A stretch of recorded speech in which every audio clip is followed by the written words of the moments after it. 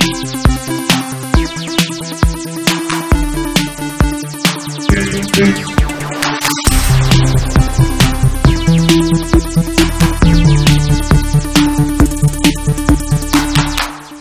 everyone, this is it. The last episode of Game Face for 2017. Not to be confused with The Last Jedi. Right, yeah. Our Game of the Year episode of Game Face. We have 21 different categories this year. I think that's 2 more than last year. Yeah? Yeah. What'd you add? Well, what happens is every year, like, I never remember. We'll cut out a genre because there was right. nothing that came out, or we'll add them. This year was good enough that we have enough for 21 different categories. So I think it's the most categories we've ever done on our Game of the Year episode of Game Face. We're going to get to that in just a minute. Before we get going, since this is the last episode of the year and the last time we'll see a lot of you guys, I just want to say thank you very, very much for all your support this year. It has been absolutely incredible. I want to thank Matt, who has been amazing as always as a co-host. I want to thank Sam, who's been an incredible TriCaster TD the entire year. And I want to thank you guys, our patrons, our on-site subscribers at SIFTD, just everybody who has supported the site, or me, or Matt, or whatever, throughout the entire year. It's been a great year for video games. One of the best ever. Yeah. Maybe we have the discussion of the whole, is 2017 the best year ever for the first episode of next year? Yeah. But after we've had time to ruminate. Yeah. But I think today you're going to see just what an amazing year in video games it was. It's been refreshing to put together this episode and just see what an incredible year in video games it was. I think on the TriCaster we have the most clips loaded ever for an episode of Game Face, so Sam's going to have to be on his toes today. He's going to be going through a lot of clips. But I think we have some surprises today for some of our awards. Yep. I think maybe in some cases we'll be able to turn you guys on to some games that maybe you didn't pay attention to throughout 2017 that maybe caught our eye. I think it's going to be a great episode and a great way to close out the year. One last note before we get into everything. While this is the last episode of Game Face, we do have some more content coming over the next week and a half. There's going to be a Beat Shane, which I'm recording tomorrow. I'm not going to spoil who I'm playing or what we're playing, but we're recording that tomorrow. That'll be going up. A new Ask Shane Anything will be going up soon, and possibly a new Geif. We're getting down to it here. Like, I fly back to the East Coast on Tuesday morning. So yeah, which also means I think we will have to do the fantasy draft penalty stream in January. Yeah. I think that's a good way to kick off the year anyway, with you punishing me. So yeah. So and that'll be happening early in January as well. But I fly out on Tuesday to go back to the East Coast for the holidays to see the family, which I never get to see throughout most of the year. So I'm excited about that. But I literally have like every hour scheduled until I hop on that plane on Tuesday. So whatever happens, whatever we manage to get out, just know that I'm giving it everything I've got to get as much content out as possible before the year turns over. One thing I would say that'll be different this year over the holidays is usually SIFTD just sits empty and it doesn't get updated over the holidays. Because we have some other people kicking with curation here and there, I think you might get a little bit of curation on SIFTD throughout the holidays, whereas before you didn't get any. Game industry does kind of go silent usually, though. It does, but you know what? Every year when I come... Some stuff. Yeah, but every year when I come back from the holidays, people complain. It's not really like people that are our regular users. They get it. I think a lot of people just disconnect over the holidays. I like to, because I don't get any vacations. I haven't had a vacation in like 3 years, so the only time I do get off is the holidays, and I need to disconnect for a while, and it helps. It helps me come back with a fresh perspective on the next year and everything. But when I come back, what happens is the people who are not our power users and just maybe use the site once or twice a week, I'll get messages on Twitter like, what are you doing? The site hasn't been updated. Like, who doesn't update a website like for a week or whatever? And we do. So, but I think this year there might be at least some curation going on over the holidays. And of course, the forums are always there and our Discord chat for you guys to stay in touch. And I'll probably jump in here and there and get involved with you guys over the next couple of weeks. But anyway, with all that bookkeeping out of the way and an amazing 2017 under our belt, let's get to our first award for the 2017 SIFTD Game of the Year Awards, and that is Best First-Person Shooter. One thing I should say before we kind of get into it is for most of the categories, Matt and I just chose one winner. And then there's a handful of categories at the end, which are basically the bigger ones, or at least the ones that draw the most interest. And for those categories, Matt and I chose a runner-up and a winner. So first part, just a winner. Towards the end of the show for the bigger stuff, we have a runner-up and a winner. So let's go, Matt. best first-person shooter for 2017. I guess one thing I would say right before we give our picks is that looking back, this was not a great year for first-person shooters. Not really. No, it was this was almost a default. Yeah, I would say. Because I started looking through it, and I was like, because I got your picks first. Because what happens is I send Matt the list, he sends his picks, and then I go through and I do my picks. And when I first saw your pick, I was like, I don't know, like, really? And then I started looking at it, and I was like, okay. That was pretty much my internal process, too. I was like, really? Was that, really? Yeah, I guess it was. It was. And so this is one category where Matt and I have chosen the same winner, and so we'll say it together. The best first-person shooter of 2017 is Destiny 2. Yeah, I know. You guys don't want to hear that. I'm sure people are groaning right now. But I think what put it over the top for me is it is the most complete first-person shooter of the year. And definitely most improved. Most improved from the first game easily. But when you really look across all the modes and options in Destiny 2, they're all handled, I mean, depending on your perspective on loot boxes and all that kind of stuff, all the modes are handled really well. And you look at, like, the social hub on Destiny 2, because, one of the other games, obviously, a lot of people are going to look at is Call of Duty World War II. Social hub in that game has been a complete disaster. It doesn't even populate. Does it even work anymore? I don't even know if it does work. Like, they'll let people in, it won't work, they'll shove people out. As of right now, this moment, I have no idea if it's working. I haven't looked at it in a while, and I know, like, when last time I played it, there was like a little quest thing to, like, do something like salute a... and you can't do it. And you can't because no other players. Yeah, I've had the same problem. It's like one of the first goals you get in the game is to salute another player, and I'm like, there are no other players. Who am I going to salute? So everything in Destiny 2 just kind of works pretty well. I mean, we have had the problem where, like, they were messing with the XP you get for certain things, and that was a little sketchy. Yeah. But, like, I played the game like 100 hours, and it was a good time. I haven't actually had time to try Curse of Osiris, the new content yet, but, like, that came a lot faster than I thought it would. Yeah, for sure. I'm not a fan of how they've been kind of locking content you used to have out unless you get the expansion and all that stuff, but like they're learning on the fly. They'll get there. They probably shouldn't be learning on the fly at this point, but they are. Yeah, there's been I mean, this has kind of been the year also of like, really, you needed someone to tell you that was a bad idea? Yeah. Like for not publishers. just for Bungie, but no, for like in general, kind of the game industry's publishers seem to be like, oh, you thought you'd get away with that, huh? All right. I think that's really what it's come down to is they really thought they were going to get away with it. Yeah. I mean, they knew that what they were doing was something that might generate some controversy. And no one is seeing this stuff and then saying, oh, maybe we should rethink Patreon. Yeah. Anyone? Yeah. Huh? Like, because he did the same damn thing. Yeah, speaking of which, last week Patreon decided it was going to pass the fees along to the patrons, whereas before we were paying those fees. People freaked out. We lost a ton of patrons on our Patreon.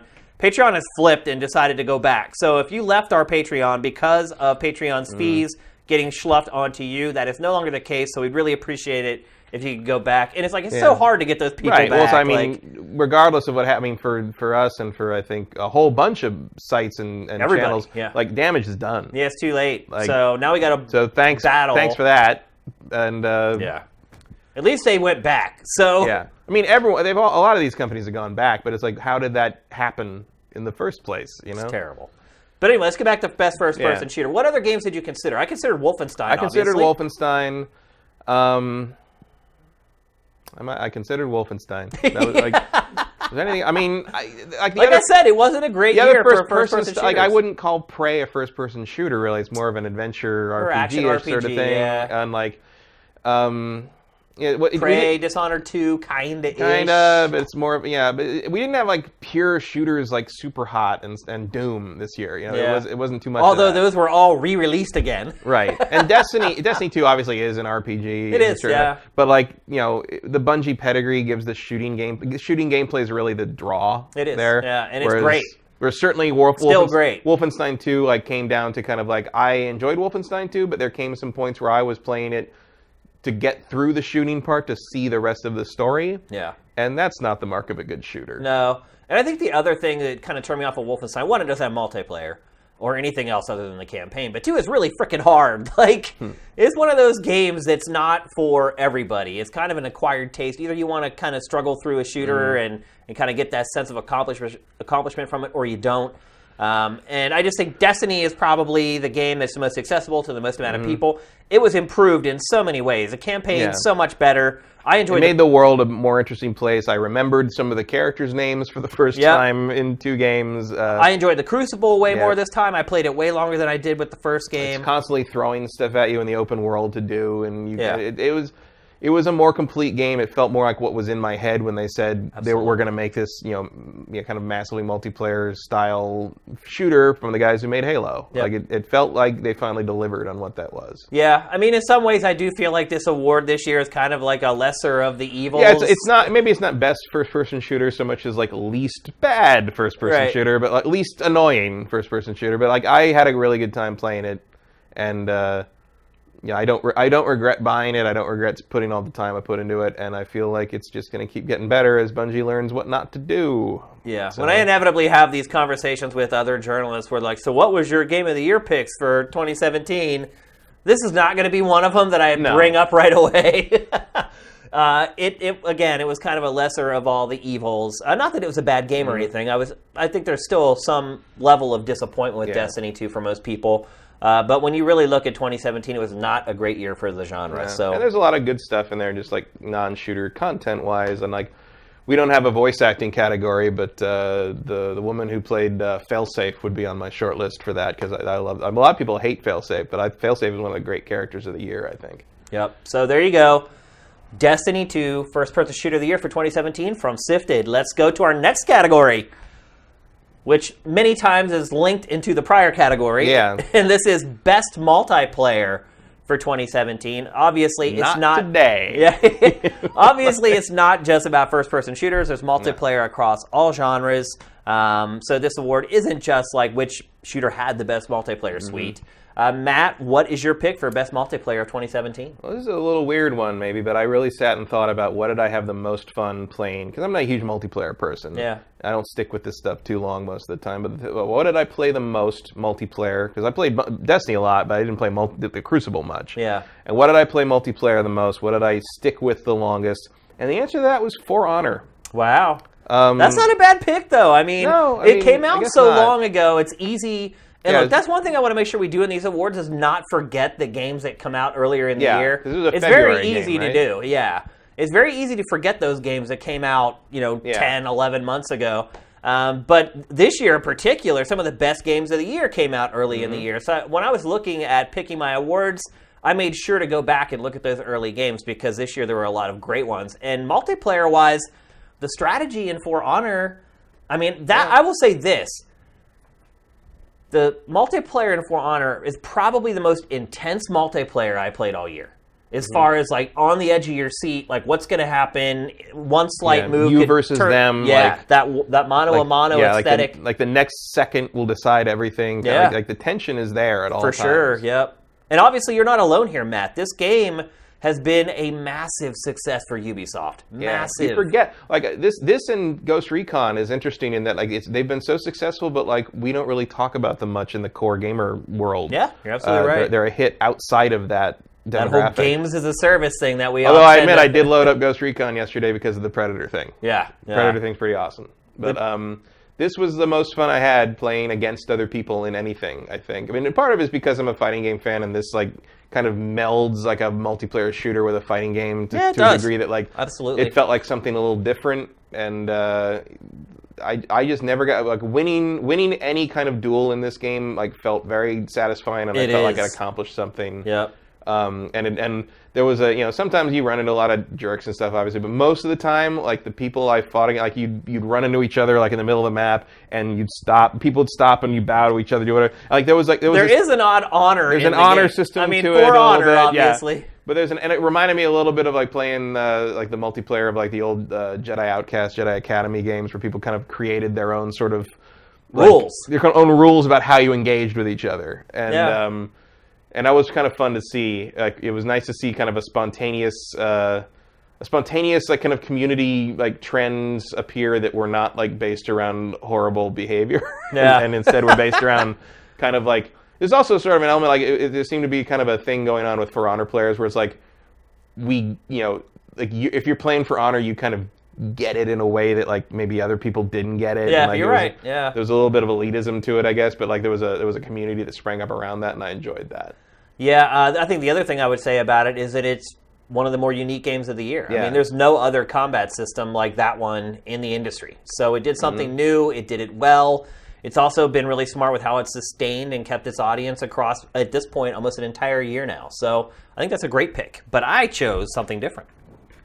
And my favorite multiplayer game of 2017 is, and I should have had a drum roll for Sam here, Splatoon 2. He's just going to use his hands. Splatoon 2 is my favorite multiplayer game of 2017. I kind of took the same tact as you did. I went and I looked back and I said, what games did I have the most fun with? And which games did I stick with the longest? And for me, Splatoon 2 is the multiplayer game that I enjoyed the most. It's the most fun I had playing multiplayer. It's the most different and unique multiplayer game I played all year, despite the fact that obviously there's already one game in the series out there. But it was one of the rare games that I played for evaluation for Game Face or for Game Evals this year that whenever I was finished and I kind of needed to move on, I wanted to keep playing it. And it's well documented. I've had problems with my Switch this entire year where the Joy-Cons don't stay connected. And so ultimately, that is something that kind of pushed me away from it. But I've been getting back into it now. I got a Pro Controller, and I'm going to send in my Switch and get it fixed early next year now that all the games have come out or whatever. And I'll be able to play with Joy-Cons again. But I've started diving back into it again. And now everyone's so freaking good, I'm just getting annihilated because they've been playing all along. But I am still having a blast with the game. There's just nothing else like it. And I feel like the changes and the improvements they made to the multiplayer in it were all worthwhile and smart. And it's just one of those games that gets under your skin, and it has you pondering it when you're not playing it. It makes you wonder how you can get better at it. For God's sake, people, paint the spawn. Just paint. Like, paint, period, man. Everybody's so concerned about their KD, and they don't want to paint, which is how you win the game. And I think that's interesting, too, watching how different people play it. And kind of being a part of the community. Obviously, I wish the communication tools were better in the game. That's sort of one thing against it. But curious to see when the online for the Switch goes full-fledged in January, how it affects this. Oh, I totally forgot. We have to start paying for Switch Online play soon, which is crazy. Fun. Yeah. But I really enjoyed the crap out of Splatoon multiplayer. I did not like the campaign. Again, I felt like the campaign was an afterthought, which is why I couldn't really give it some other awards. But for best multiplayer, that is totally my pick. It was an easy pick. And if you do not have Splatoon 2 and you have a Switch, I highly recommend picking it up. It's one of those games that you're going to get a lot of value out of, no matter how much you end up paying for it. So there you go, Splatoon 2. I'm going to try to say it right from now on. I always say Splatoon 2 instead of Splatoon 2. So yeah. There's one of my New Year's resolutions for next year. Saying Splatoon correctly. Yeah. Which will be probably one of the topics in our first Game Face of 2018, our gaming resolutions for the year. You might want to start thinking about those now. But then he's going to start calling it Pike Mine. Yeah. So. All right, we're going to move on to our next category, which is a category that some years we don't have, some years we do. But this was a particularly strong year for the adventure genre. I feel like this category is going to be around for many years to come. This genre is back with a vengeance. It really is. And indie and middleware tools have really helped that genre come around. I think it's also been proven that you don't need a huge budget to make a great adventure game. The indie stuff coming out in this genre has just been impeccable this year. It was really hard for me personally to make a choice on this one. Also, it's a genre that's kind of near and dear to my heart. It's a genre that I think of when I think about my early days in gaming, particularly with PC gaming. And so it's, I think some people maybe don't care about this genre that much, but people like us who have been playing for a long time, it's kind of near and dear. So right. It's like how, if I'm being super honest, my favorite adventure game of the year was Full Throttle Remastered, but that didn't count because it's a remaster. Right. But if you haven't played that, go play it. It would have easily won, right? Right. If it came out this year, and but you can't cheat and pick like one of the greatest adventure games ever made 20 years ago. Yeah. That's not a satisfying thing. What does that say for the developers of that genre? It says that they've got big shoes to fill. Yeah. I think. Some of the most creative and most intelligent people in game development history worked at LucasArts in the heyday of their adventure games, and it still shows. It's true. So with all that in mind, Matt, what is your pick for best adventure game of 2017? My pick is What Remains of Edith Finch. Yeah. Which this one wasn't really fully on my radar because it kind of vanished for a while. Like Ethan Carter? The Vanishing Swan. I forgot about that too. That was our previous game. Right. But I had some trouble with this. Kind of had to tear it apart, put it back together a few times. Sounds like, and it just sort of took me by surprise. It came out, and I was like, "Oh, that's out. All right, I'll play that, sure." And like, yeah, it has sort of a thing where like you're like, "Is this like a sequel to Vanishing of Ethan Carter or something?" But it's not. It's a totally different thing. It's and it's basically, I mean, part of it also kind of speaks to me because I grew up near the Winchester Mystery House, which if you don't know what that is, Google it. But it's a weird house where this crazy woman thought that if she kept building onto the house, the ghosts she was haunted by would leave her alone. And so the house is crazy. And you can tour it now. And so it's like 90 rooms and with staircases go nowhere and doors open onto empty space. And so it's crazy. But like this is a similar kind of thing where this house has been built up and then like sealed up because all the people in the Finch bloodline have died incredibly strange, like ironic deaths, basically. And as you are the last descendant of this clan, and you go to kind of find out your family history, and you live in kind of magical realism dream sequences, the deaths of all these, previous relatives as you explore their rooms in the house. And every sequence has a different style of gameplay. They're all kind of like little mini games. And some of them, they're all like weirdly morbid, of course, because the end of them is dying. You die, your character dies in each of them. There's some really like sad ones. There's some very funny ones.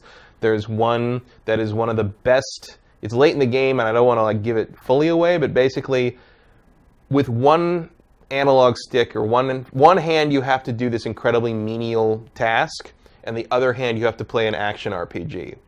Wow. And it's like the person who's doing the menial task is daydreaming about like a fantasy world. Yeah. And as the fantasy world takes over more and more of the screen, you have to do more and more complicated stuff while continuing to do the menial thing. And it's one of the most interesting portrayals of like an everyday situation. Everyone's had that job they're bored by and like kind of, it just becomes by rote, and you're doing what you have to do to get paid, but your mind is completely somewhere else. And it's one of the best ways of showing that I've ever seen in any entertainment medium. It's really clever, and there's a lot of that in this, and it is a little twee, and like when they won the game award, and the guy who made it with his wife, I guess, he got up, and I'm like, of course that's what you look like. Of course the guy who made this game wears a top hat. I knew that. But it's really, really cool. It's a quick, like, kind of 2 or 3 hour game. Very simple. Not a walking simulator. I think maybe a lot of people have looked at this game and felt that's what it was, and some people are turned off by that genre, quote unquote. Yeah, no, I mean, there's walking simulator-ish parts, but like the meat of the game are the mini games, and all of those play differently, and all of those test different skills if you want to get kind of the achievement for each one or whatever. But they all are interesting, and they're all like nothing else you'll play this year.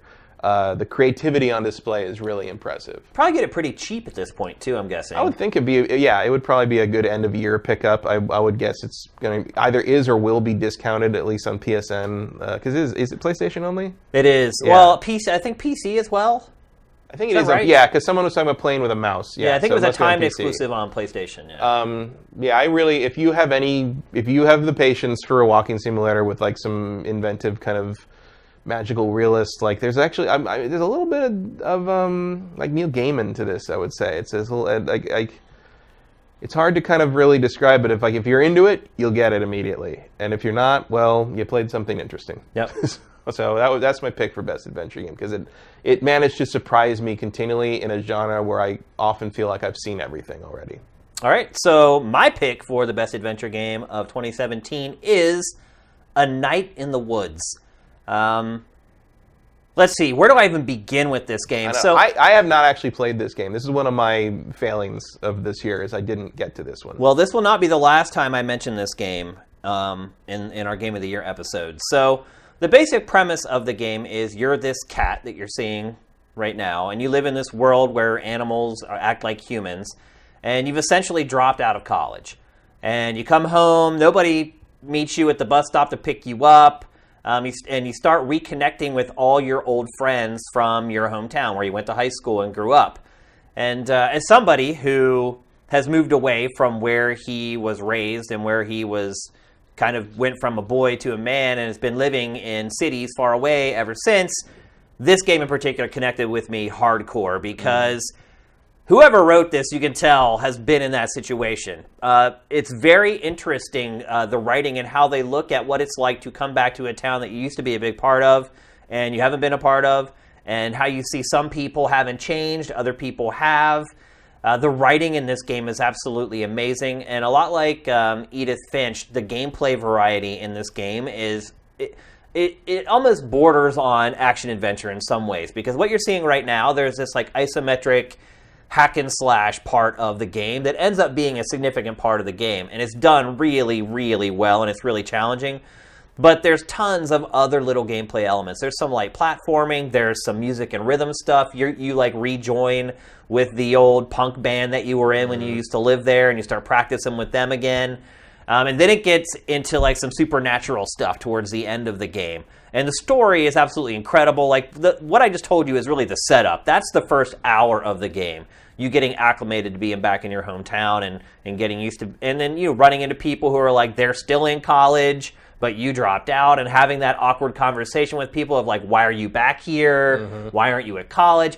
It is just an amazing, amazing adventure game. I loved every minute of it. The other thing, too, is it's a big game.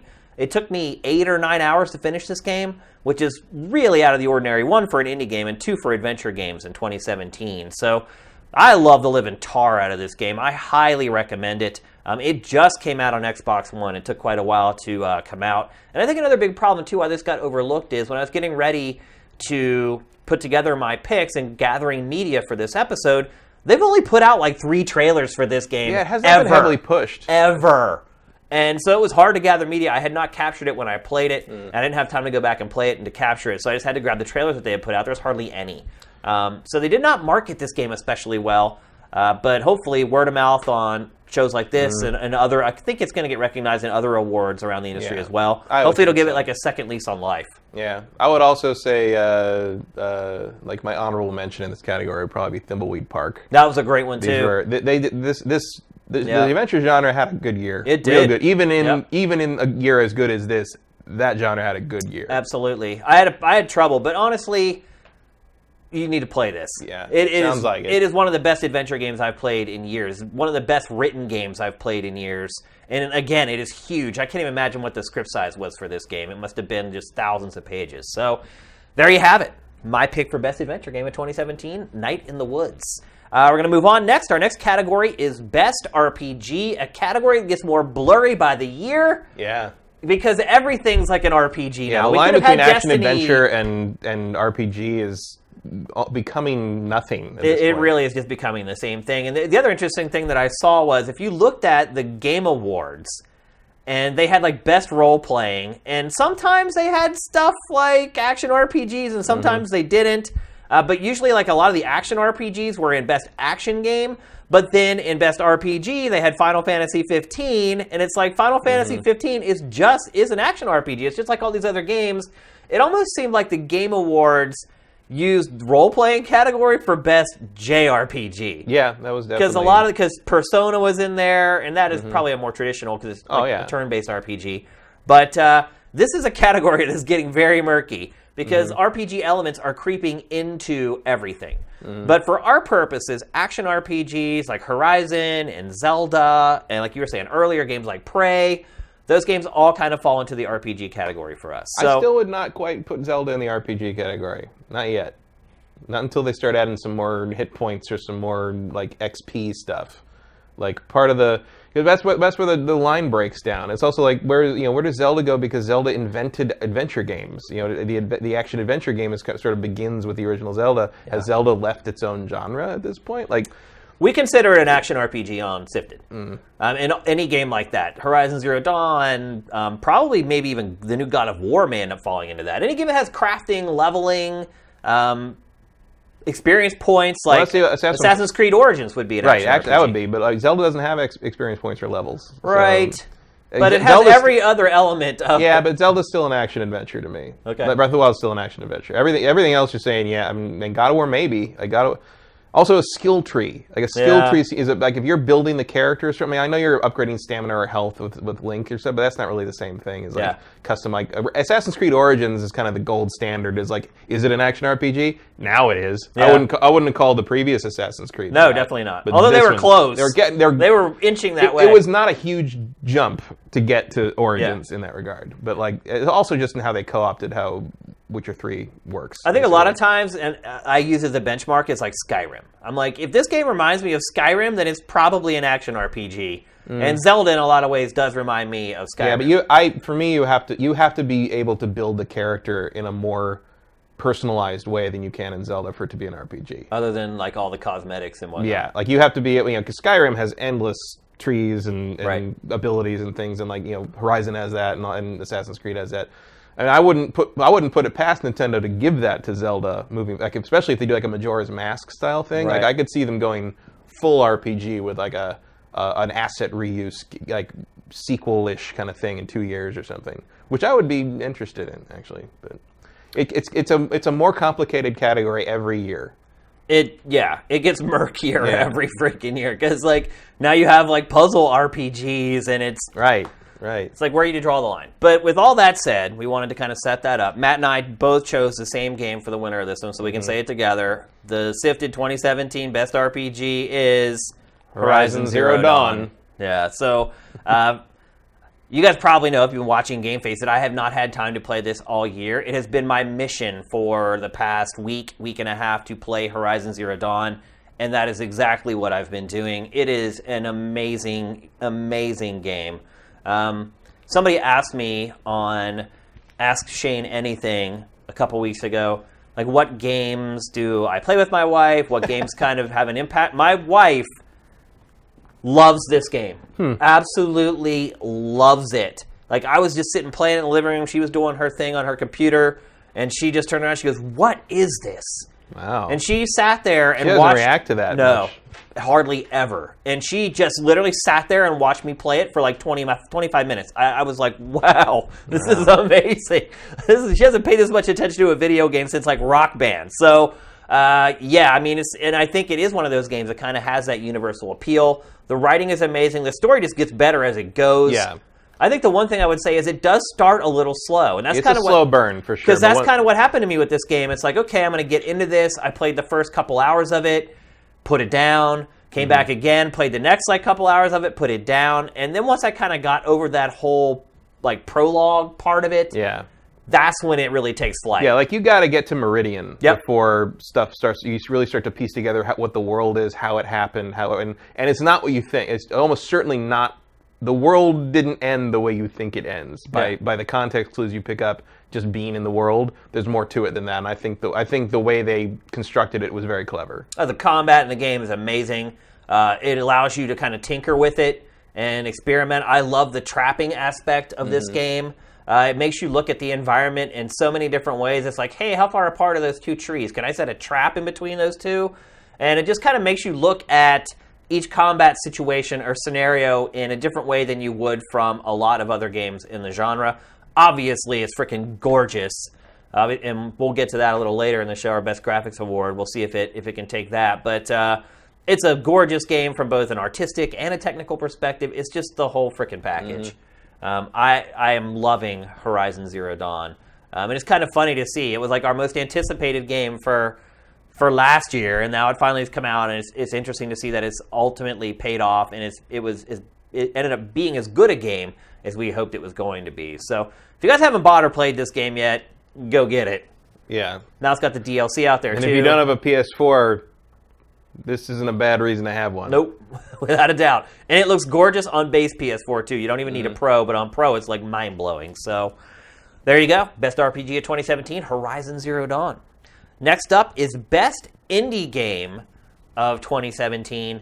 The first thing I want to say about Best Indie Game of any year is that there's no definitive answer. Right. It is impossible to play not just every indie game, but every good indie game. Right. It's just, there are two, and this is, and then to compare them. Yeah. Like, because they're so varied. Like, indie games can be just about anything today. Yeah. It's not like you're just comparing a bunch of things that were made by people that like the 16-bit era anymore. You know, it's like if these things go all of them. Our two are like as different as you can be. Yep. And I mean, if you look at the indie landscape, like right now, the most popular indie game on the market is a game where you play as a guy in a pot with a sledgehammer who's trying to climb up, like, have you seen that game? Is that from the guy who made Quap? Yep. Yeah. It is, like, the biggest game right now for streamers. It's like Over the Top or something like that? Like something. That? His name is actually in the title of the game.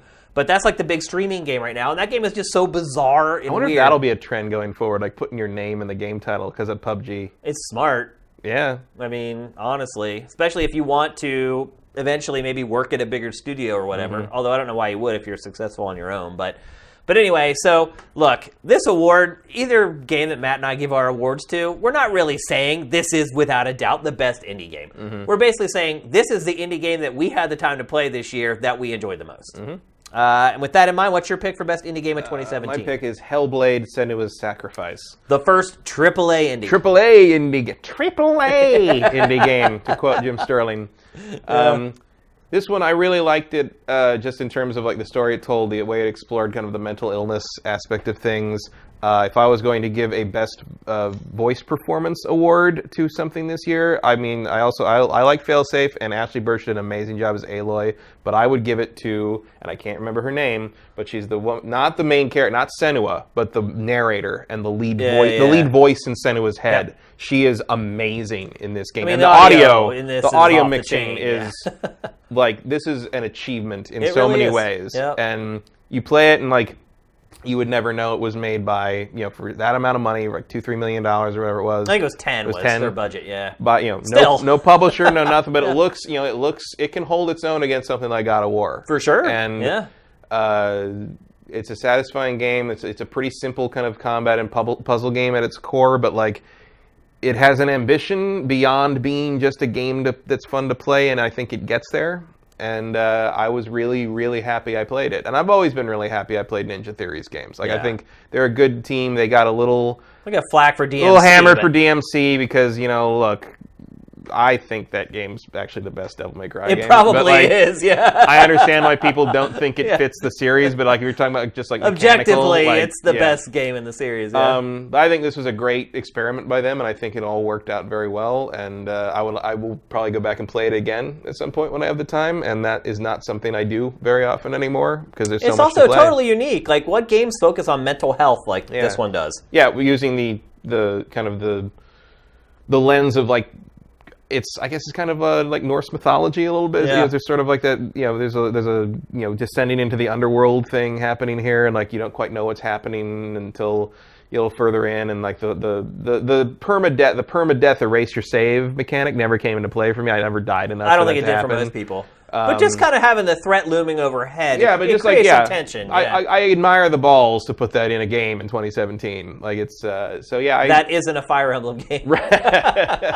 And even Fire Emblem, unless you choose not to do that. Yeah, it's starting to ditch it now. Yeah. But no, I thought this was great, and I almost did pick your pick. I mean, it was that close, but just I really admire what they did here. And again, I could. And I thought you would cover. The other game. I figured you had that. And again, I don't think this is one of those definitive awards. No, I don't think anyone can really determine what the best indie game of any year is at this point. If someone was like, I'm going to play one indie game, and instead of picking this, they pick your pick, I'd be like, that's totally fine. Yeah, absolutely fine. I get your pick as well. So my choice for best indie game of 2017 is Cuphead.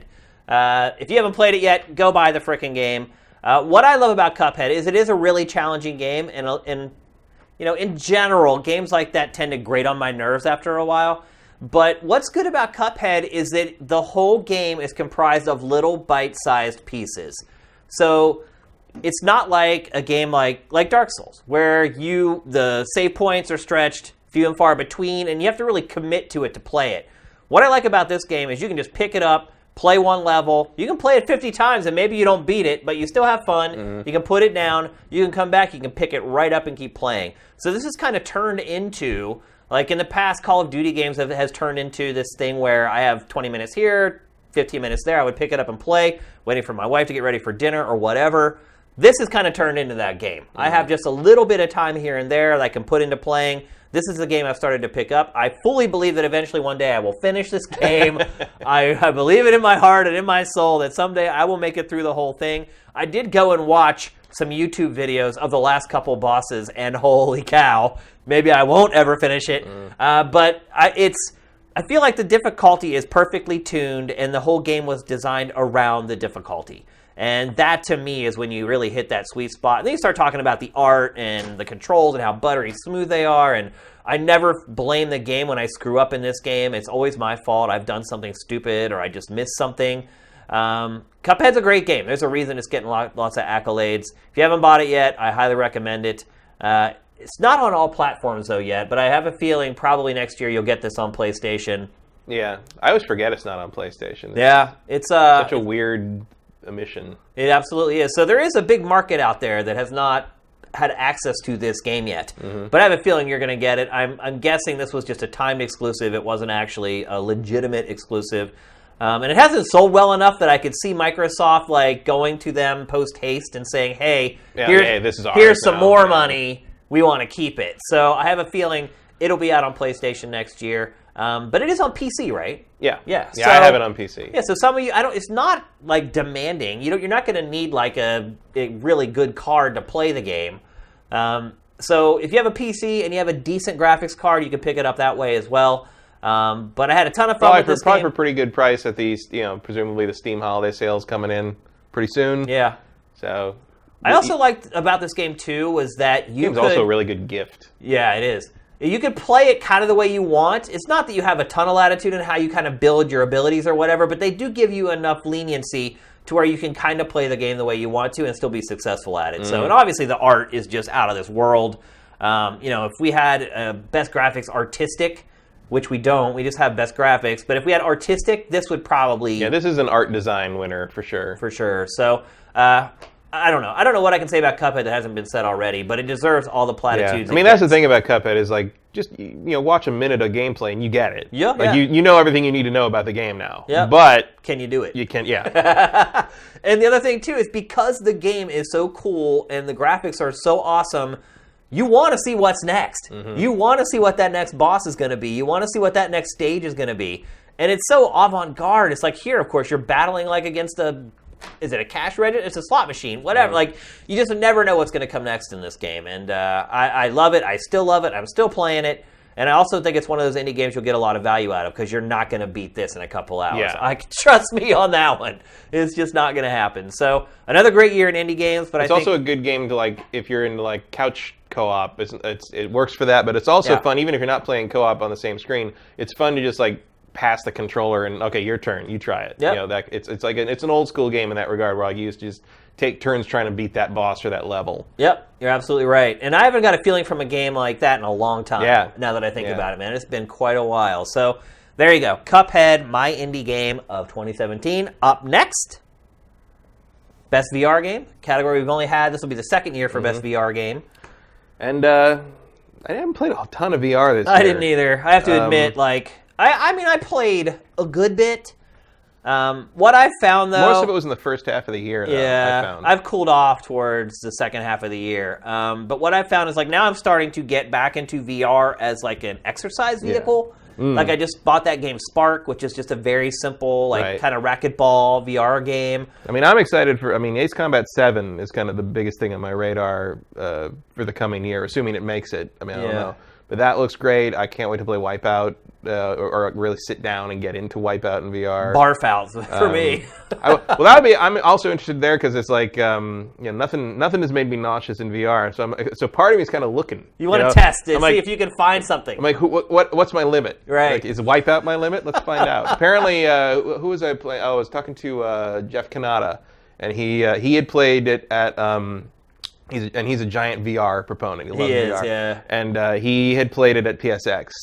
And he said in the cockpit he was fine, but he switched the view to third person, and instantly his whole world just went, whoa. He was like, oh, let's get back in the cockpit. Yeah. So apparently that's playing Wipeout in third person in VR is apparently that's the Dark Souls of VR until Dark Souls comes out in VR. Yeah. I will say this before we give our picks, though, is that it has been a good year for VR. Yeah, I mean... I didn't expect them to have sold 2 million PSVRs. That's a bigger number than I expected. Right. So that number was bigger than I thought, one. But two, I just really thought that because they hadn't sold that well the year before, we would not get as much good software this year as we thought. I thought, okay, sure. People would back away from it. Yeah, I thought beginning of the year would be great because those are already games that were announced prior and just they needed to finish them and release them. But I kind of thought towards the middle and the end of the year they would start to fall off and we'd be stuck like with just slim pickings. That has not been the case. No. If anything, like a lot of the developers have doubled and tripled down on it. So look, we have stuff like Skyrim coming out right now and Doom and like you're really starting to see these full-fledged games.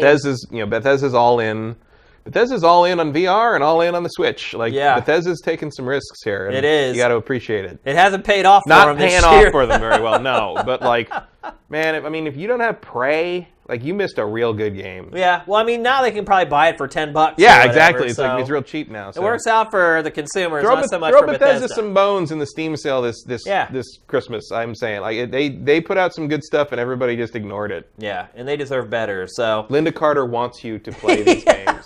We know this. That's funny. And the problem is people say, "Oh, I don't want single player games to go away." Well, here you have Bethesda. Well, here you are. Yeah. And nobody's supporting them.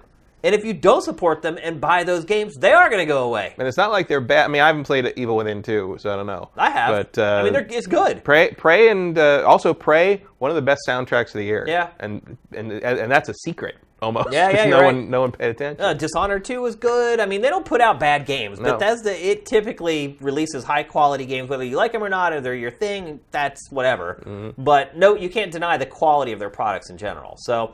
Anyway, now that we've preached to try to get you to go buy Bethesda's games, let's give our picks for the best VR game of 2017. Matt, what did you choose? Not a Bethesda game. Star Trek Bridge Crew. Yeah, no surprise. No surprise. That was my favorite thing at E3 the year before. Is what I was waiting for, and and this is kind of why. I mean, come on, people. It was a ton of fun. I didn't play it as much as I would have liked because setting all this stuff up and glasses in the headset and playing with it. But like what I did play for about a week, I really, really enjoyed.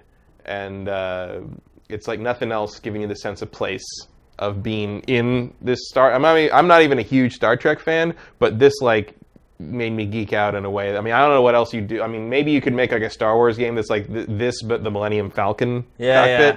But like the cooperation of it, and like if you got a good person who was like and wasn't doing this all day with the fingers, but was like a good captain that could like synthesize everything and tell everybody what they needed to do, like and anticipate stuff, and like everybody knew how all the controls worked. Like it was like nothing. It was what it was like. It was like playing like a really great game of Rock Band. When everybody's on, you know? And the song's going perfect, and you got all those people working in harmony. I think the other thing about it, too, is that, at least for me personally, ever since I started thinking about the reality of VR and it becoming a reality, the thing I always thought about was Star Trek and the holodeck. Like, that's what everybody was always, when are we going to get a holodeck? And here we have, like, for me, one of the most groundbreaking VR games ever ended up being a Star Trek game. And I think the other thing about it is you don't really have to care about Star Trek to enjoy the game. No. It helps. Like, it helps to be like, oh my God, look, I see, you're seeing the thing and all this stuff. But like, just the experience of kind of like doing these little things and everybody it's that thing where everybody's working together to the same goal. And if you get the right group together, it's magic. Yeah. And it's fantastic. And it'll make you a believer in the VR thing as a tool for more than just a game you've played before, but in 3D. Now in VR, yeah. Like, this is a thing that only would really work either if you built a full-size bridge or you did it in VR. Well, I think what we've discovered I'd rather do it in VR because I don't have room for a bridge. Yeah. I think what we've discovered is that the most powerful thing about VR really is its social element. Yeah. Being there, knowing that that's another human behind that avatar. And being able to interact, wave, and sort of like point at things. Yeah, it's like there's a lot of like it's so weird. There's a lot of sign language happening in there. It's just so bizarre how simple things like that in VR can be so rewarding. And this game is kind of the amalgamation of all that. So, yeah, this was probably my second pick, but it was not my first pick. And my pick for best VR game of 2017 is Resident Evil 7. And I think to me, the reason I chose it is because I think it's, one, the best game overall that was playable in VR. I mean, obviously now you have Skyrim and you've got Fallout and things like that. Yeah, they weren't designed for it. They were also just ports of other games. This game was built from the ground up for VR, and it is absolutely terrifying. I mean, if you think about VR, what the big difference is between playing a game in VR or just playing it in 2D on a regular television, it's that immersion. It's being put in that place in time, and it being convincing. And the situations that this game puts you in, it's almost like I couldn't take it at times. And look, it's obviously not for everyone. Not everyone likes horror games. Not everyone likes to be scared. And this game will scare the living crap out of you, particularly the first 4 or 5 hours of it. It does kind of smooth out, become a more typical action-adventure game or survival horror game, if you will, towards the end. But the first handful of hours with this game in VR are some of the most affecting hours of playing video games that I've had in a really, really long time. And on top of that, ultimately, it just ends up being a good Resident Evil game that's completely different. It took the series in a different direction. It's up for debate whether most people are going to want it to continue in that direction. I, for one, would be totally fine with it. But I think back, I look across this year, this is one of the games that has stuck with me for the entire year. It came out earlier.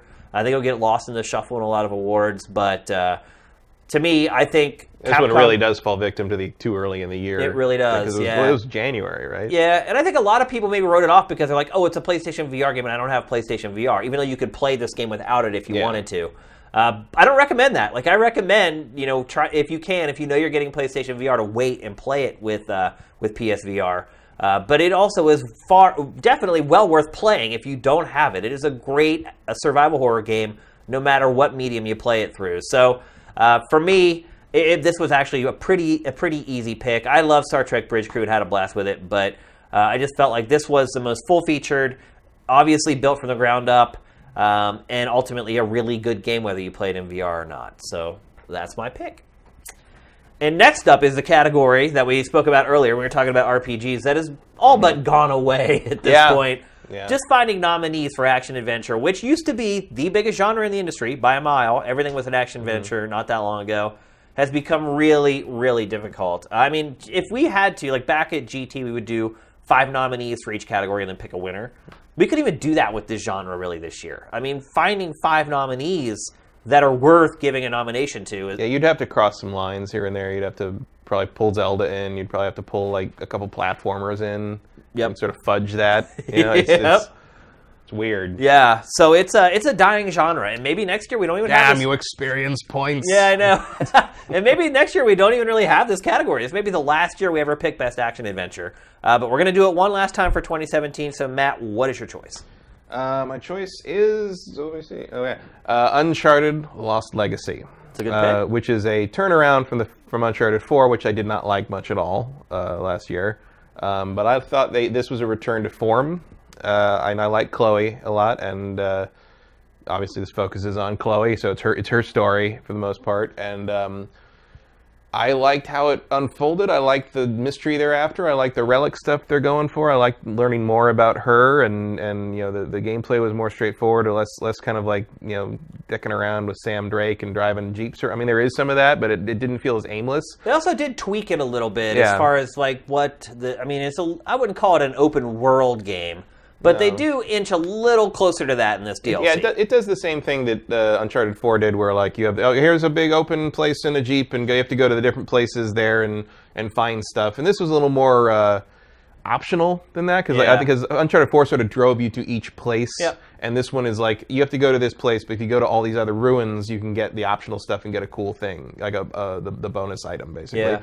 And that was nice. It felt a little more like I was in control, and I felt like Uncharted 4 was just sort of pulling me along. No, you're too right. much. Absolutely. And the big finale gives the player a little more agency. Yeah, and the big finale is really cool. I actually think there's a big finale on a train, which I think actually outdoes Uncharted 2's train sequence in a lot of ways. Which is them's fighting words, Kyle. Well, Uncharted 2's train sequence is one of the most impressive things ever made. In the medium, yeah. And this one kind of ups that in some places, and maybe it doesn't quite get there in terms of investment, in terms of the character, because the build on why you're doing what you're doing in Uncharted 4 is probably a little more compelling than what's happening in this one. But technologically, it's they're taking what they learned in 2 and plussing it, giving it another level to it, and it's really, really cool, really impressive, and it actually, I really enjoyed having What's her name? Nadine? Yeah. She feels about Sam Drake the way I do. And so that was a very vindicating, not vindictive, also vindictive, but vindicating experience where, like, you find out that she just hates him. Yeah. And I'm just like, I'm right there with you. And so that was a lot of fun. It acknowledged, I felt like it was acknowledging a couple of the shortcomings of Uncharted 4 and kind of bringing it back to the Indiana Jones style spectacle. And I really appreciated what they did with this game. Gorgeous. Beautiful. Still, that engine is just a beast.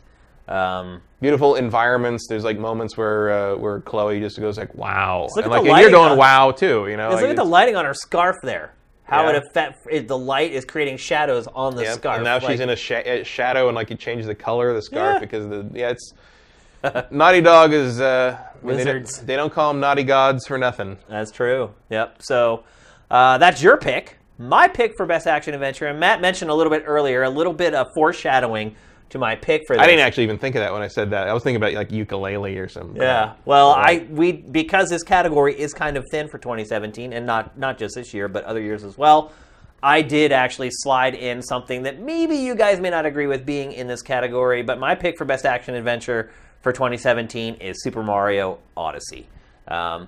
There's no way we're going to have a 3D platformer category. Right. Although if we were going to have one, this year may have been the year where we might have been able to make it happen. Yeah, but there's a Hat in Time. But Super this Lucky's game Tale. really does like blur the boundary between platformer and action adventure in a way I don't think any other Mario game, at least 3D Mario game, has. Yeah, this actually has a lot more adventure in it than a lot of prior Marios. Where a lot of Mario games, you just kind of have that hub that connects all the levels together. This does feel more like an organic sort of living world than prior 3D Especially Mario the post-game. Yeah. And I mean, and to be perfectly honest with you, there's no way I was going to be able to do a Best of 2017 without being able to find some way to recognize this game in a genre category. We weren't going to have a 3D platformer category, so I squeezed it in here. It's really either this or Best Mario game. Right, yeah, exactly. So hate me all you want. This game is freaking awesome. I love it. I am still playing this game. I think I said prior on Game Face that it may be the first Mario game I don't get 100%. That I may end up doing that now. I may make it. And Matt had some criticisms of it that that it does kind of cheapen the sense of accomplishment you get when you used to get a star or something in other 3D Mario games, because they do kind of give away the moons all willy-nilly. But when you start diving into this game, man, you start finding moons that you definitely get the sense of accomplishment when you get them, man. Because some of them are really, really freaking challenging. And in some ways, almost like impossibly frustrating. But again, as with this genre, in a lot of cases, the gameplay variety in this game is just all over the map. And all of it just feels perfect and works great. This is a really disturbing sequence. Yeah, it really is. This whole frog tube. This is also the sequence that will send up the content flags on YouTube, which means we won't be able to monetize this episode, but whatever. This is a Game of the Year award, damn it. And if I cannot show Super Mario Odyssey when I give it an award, then I don't know what to say. It's like, what?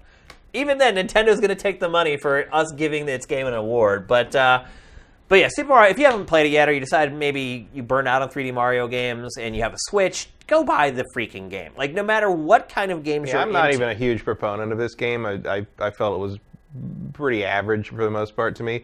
But if you have a Switch, get off your ass. What are you thinking? Yeah. Like, I mean, come on. Yeah, without a doubt. That and Zelda are the stars of that system by far. And I'm also like a weird outlier with this game. So like, if you have that system, get it. If you're getting that system for Christmas, ask for this game with it. If you know someone who's getting this system for Christmas, buy this game for them. If they don't already have it. The other thing about it too is that when you actually finish the single player, like, you're just getting started. Oh, yeah. Mario games. I think modern Mario games are all like that. The surface of like the game if you finish the campaign. Mario games have been like that, I would say, since like New Super Mario Bros. 1. Like, you finish the main game and it's like, oh, you think you're done? Oh. No. In this game, here's a whole other game. Here's all these different challenges. Here's purple coins. Here's and this game, like, you should. I mean, really, the best way to play Odyssey is to beeline the story and then go back and explore all the worlds thoroughly. Because there's another part. The other part of that is that there are some things that they won't let you do until you finish the campaign. I highly recommend that. Just beeline it, get the minimal amount of moons you need to go to each level, finish the quote unquote campaign, and then dive into really what the game is. And then and put on his Mario's like Chicago gangster suit. Yeah. And play the rest of the game, because he looks real natural in that. Really does. I think he is Italian. But the value you get out of this game is just insane, and you're never doing the same thing for very long. We've been doing a lot more streaming this year than we have in prior years, and you start to figure out like what games work on streams and what games don't. And this game works really well on a stream because you're never doing the same thing for very long. And if you do get tired of something and you're like, oh, I tried this 5 times and I couldn't get it, and maybe the people on the stream are getting restless, that's okay, because 30 virtual yards away, there's another moon that you can go for where you're doing something completely different. So I highly recommend this game. I can't imagine there are too many people that haven't bought it already, and I'm just preaching to the choir. I would imagine it's mostly just people that have the Switches on their Christmas list. Yeah, they're just waiting. Well, I'll say this: you're going to be very happy on Christmas morning or whatever you celebrate when you crack this baby open and put it in your Switch. I will say, as someone who was more lukewarm on this game, the thing that kept me playing is like even about every 2 or 3 worlds, something really cool would happen. Yeah. And I was getting, early on, I was getting a little tired right around the time I got to New Donk City. And the New Donk City, the first thing you do there, I thought was not all that engaging. But then there's the famous concert thing that we have to have that happen. And that is a great damn sequence. It's a great moment. It's a great celebration of Mario, and it's kind of it feels like.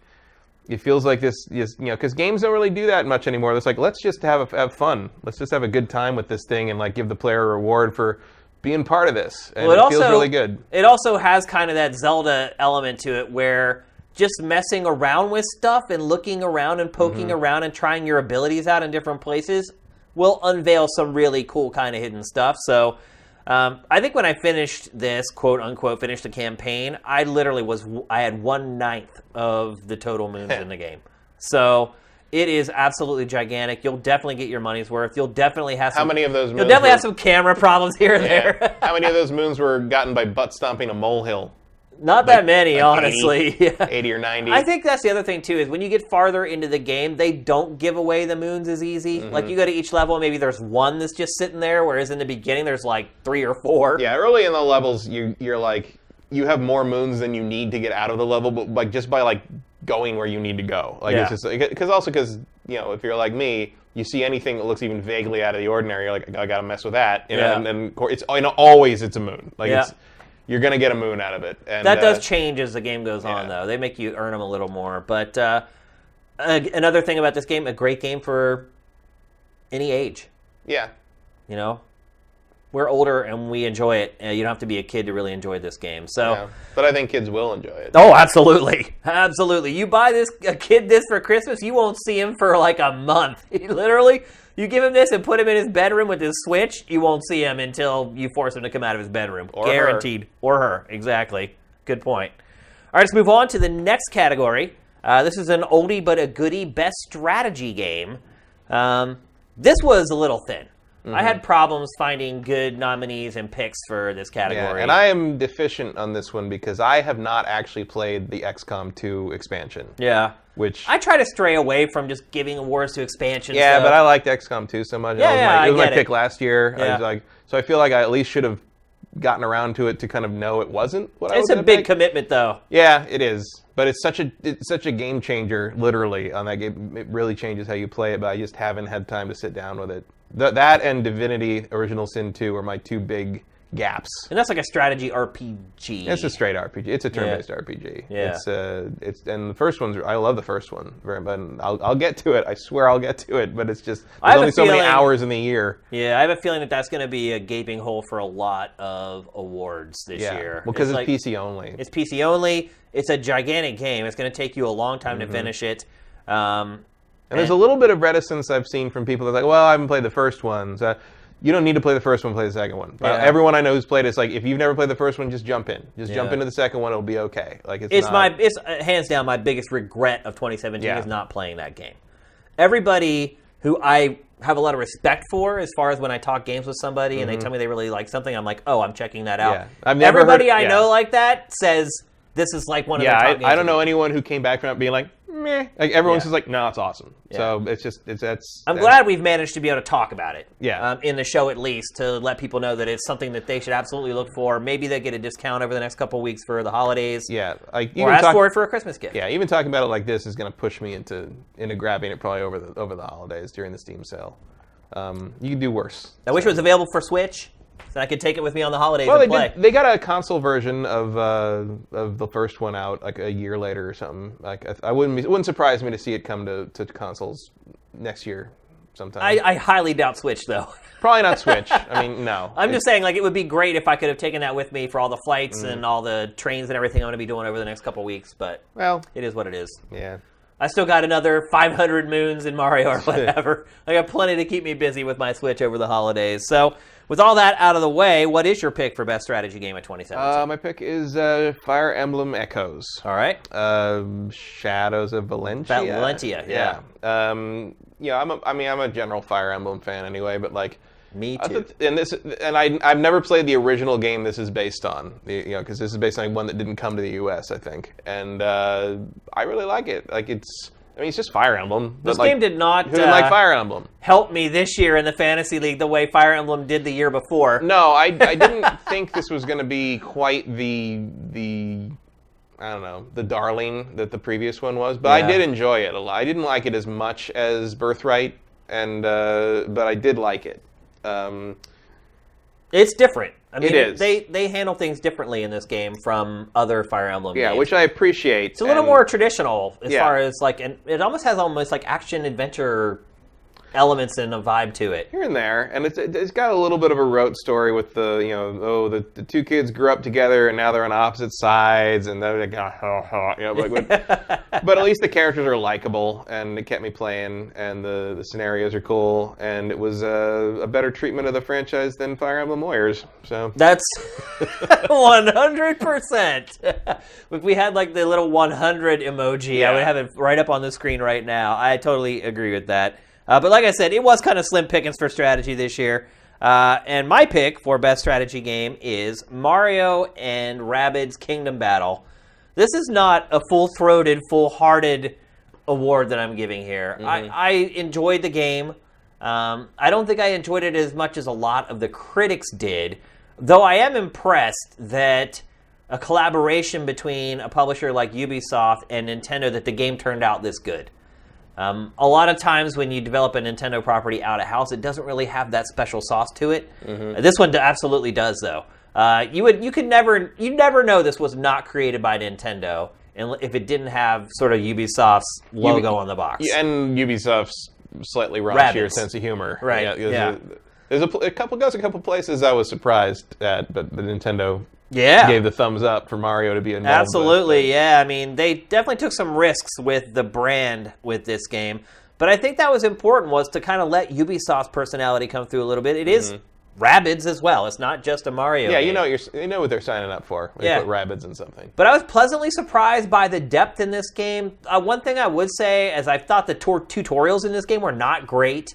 I didn't feel like they explained kind of the more advanced techniques in the game well. Well, also, they're really so simple that you don't learn anything, really. Yeah. It's not until World 2 that you start to sort of see the potential, and then the World 3, I think they really start throwing some challenges at you for the most part.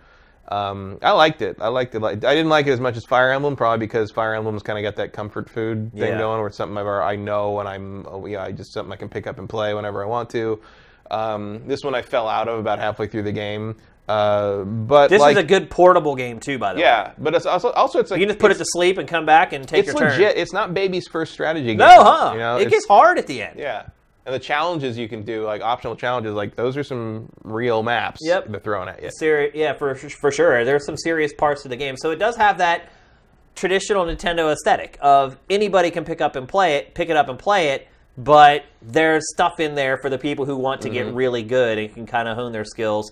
And it's also easily the most polished and robust strategy game this year. Mm-hmm. The presentation in the game is great. I think it's really nice looking. It's just so definitely clean. I mean, they take advantage. They know the limits of the Switch, and they stay within it, but they make it look really clean and really crisp.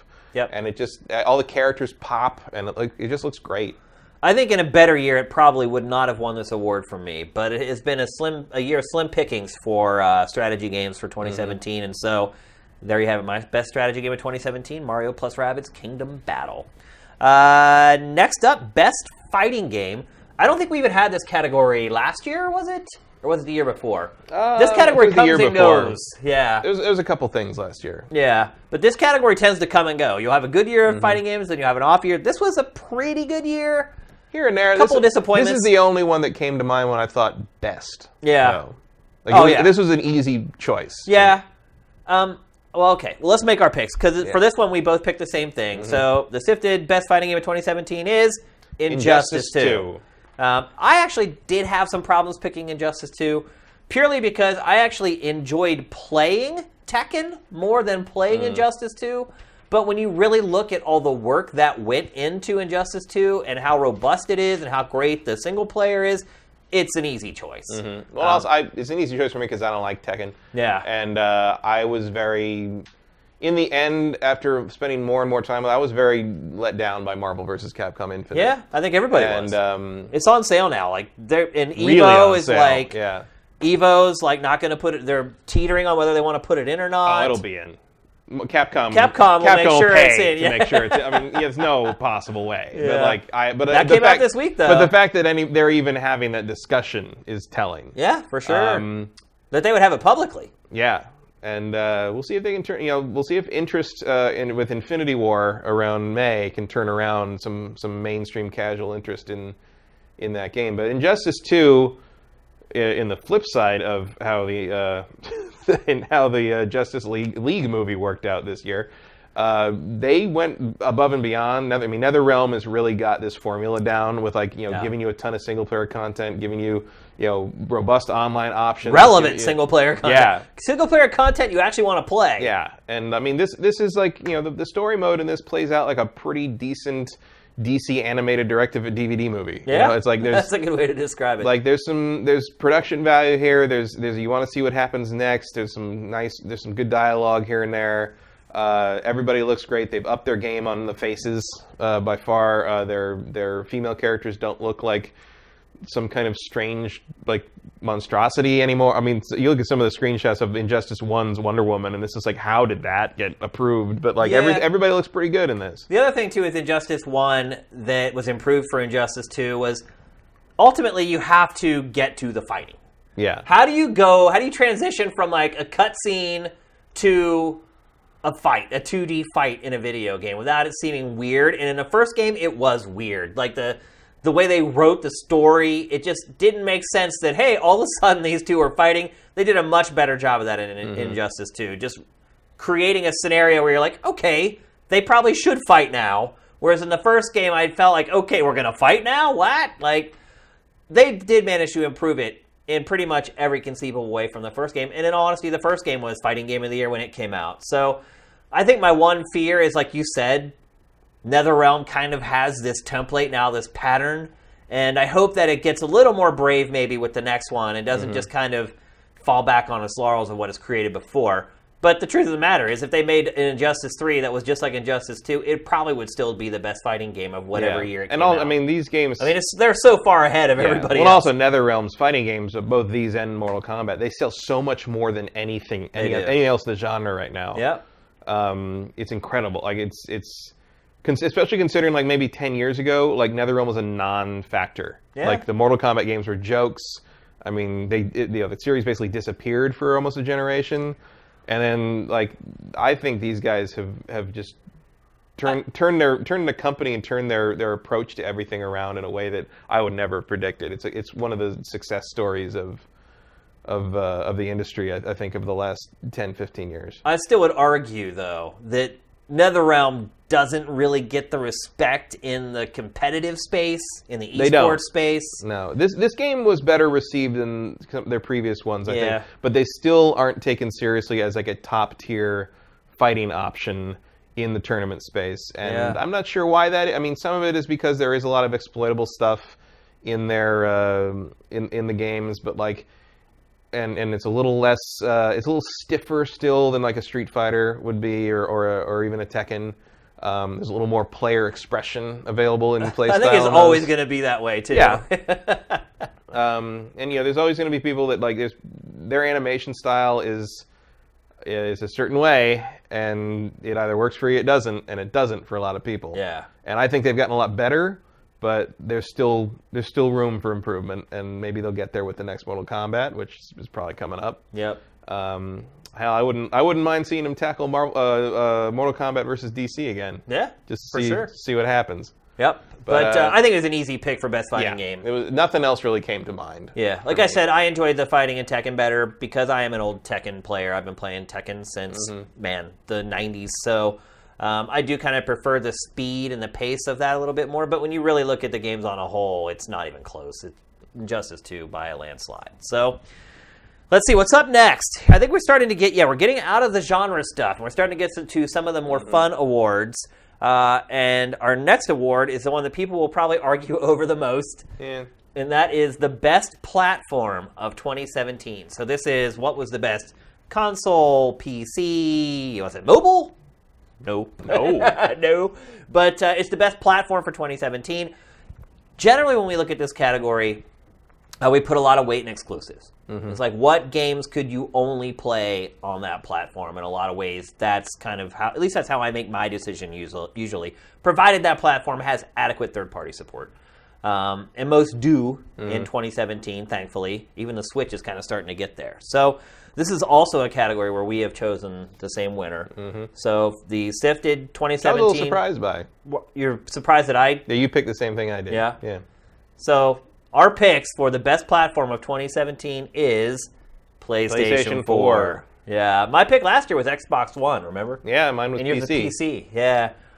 But this year for PlayStation 4, I mean, look, everyone's going to see this and immediately say, but what were the great first-party exclusives that came out for PS4 this year? Horizon. Yeah. Uncharted. Right. Yeah. It's been kind of a slow year for first-party stuff, but that's the whole point. The third parties pitched in with exclusives this year. Huge freaking exclusives, like Persona 5. Yep. That's a gigantic game. It's a big one. And, like, I mean, I look at, because you get that line, the horizontal line of games and you're installed on your system. They go up to where the library. And every time I scroll down that, I'm just like, man, there's a lot of good shit there. It's like, I mean, even if it's like third party, I mean, a lot of it's Ubisoft games because I don't trust Ubisoft games on the PC until they've been out for like a year. Right. Like there's just I will not buy a PC version of a Ubisoft game at launch. Yeah. That's just how I am. I buy it on PS4. I think most people feel that way. So I've had a great time playing tons of stuff on that system. And like, I thought you might pick the Switch. Nope. I think a lot of people are going to say we should have picked the Switch. But I don't think so. I don't think you can. I mean, the Switch had... It ain't the platform, it's the games in that case. It's like, there's two amazing games. There's no denying it. But the platform doesn't even work yet fully. So call me when the online's up. But I mean, it's not, even if you just look at games, though. It's the Switch had 2 amazing games on it. The PlayStation 4 had dozens of amazing games. Nier Automata. Yeah. Did that come out on PC as well? Yeah, I played it on PC. Yeah, but that, again... But actually, the PS4 version was better. Because the PC version has a lot of problems. Again, like I end up playing stuff on PlayStation 4 a lot because the PC version is a mess.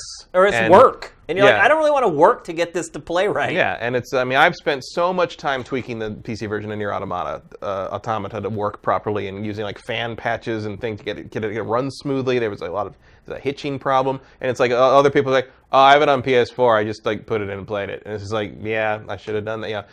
The fact that you can go to the PS4, especially the PS4 Pro, and get like a solid experience without that kind of worry about is this game going to work even? It's not worth the hassle. It's not. Dishonored 2 was a similar thing. I barely got to play Dishonored 2 back when it came out because the PC version didn't work right. Yeah.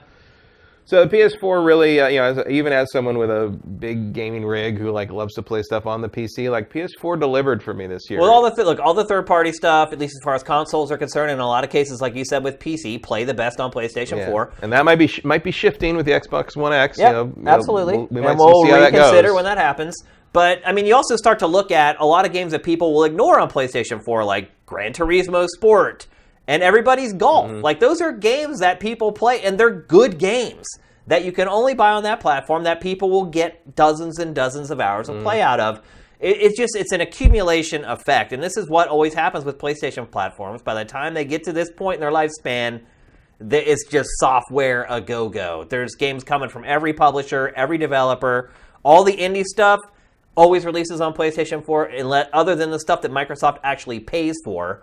But look, there's tons of indie stuff that only has come out for PC and PlayStation 4 this year. So to me, two absolutely incredible games, don't get me wrong. Zelda and Mario are incredible games. But two incredible games cannot overcome one incredible game and dozens of other amazing games. I think it's just an accumulation effect over the year. It's been a great year for PlayStation 4, and next year is going to be even better. It was unfortunate that Sony this year did not have more sort of very top-shelf exclusives, first-party-wise, for PS4. But again, the third parties chipped in with games that you could only buy on that platform. There's a fighting game, too, that was only available for PlayStation 4. Or maybe I'm misremembering. I don't know. Thought there was. I thought there was a fighting game that was only available. There's a couple like anime kind of things, like Aqua and all that stuff too. All the Japanese like stuff that we don't care about that much, but a lot of people do. Persona 5 is a strong argument. It is, for sure. So that's Game of the Year candidate on a lot of ballots, and it was exclusive to PS4. So yeah, I know. I'm sure there's going to be a lot of debate about that.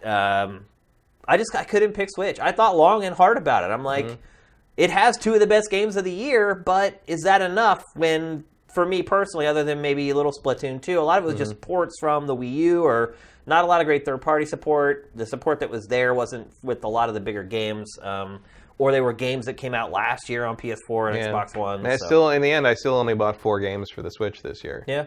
And they were the big four? The big four. I mean, I guess the big four. I mean, Mario, Zelda, Mario, and Xenoblade.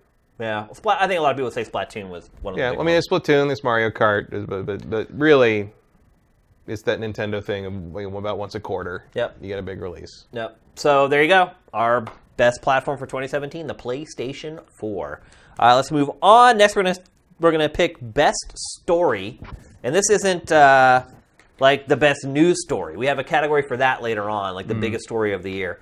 This is literally the best story in a video game.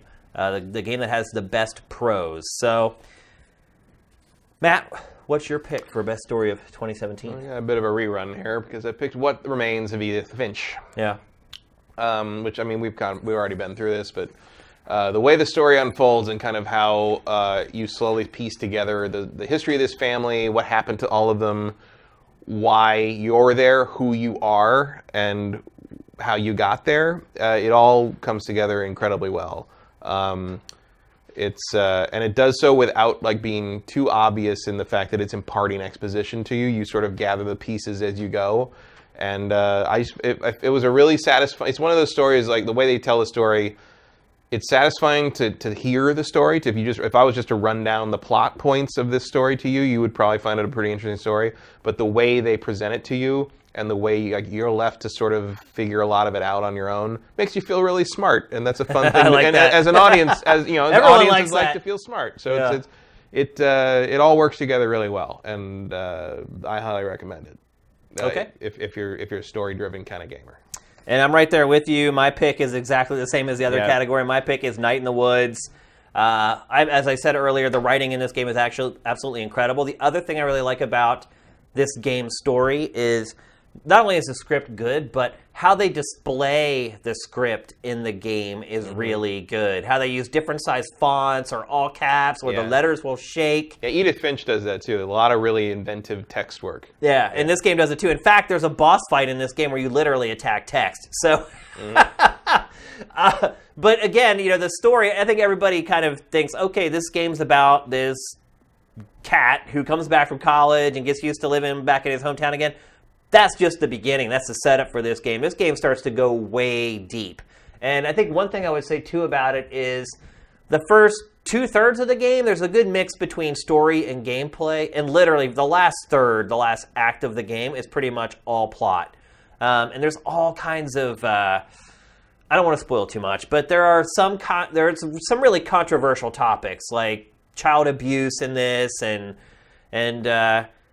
it's funny because, you know, they use the cute cat and the animal characters to kind of soften the blow a little bit, but the way this game is written and how well developed all the characters are in this game, it doesn't matter. They could be lumps of rock and you would still care about what's happening to them.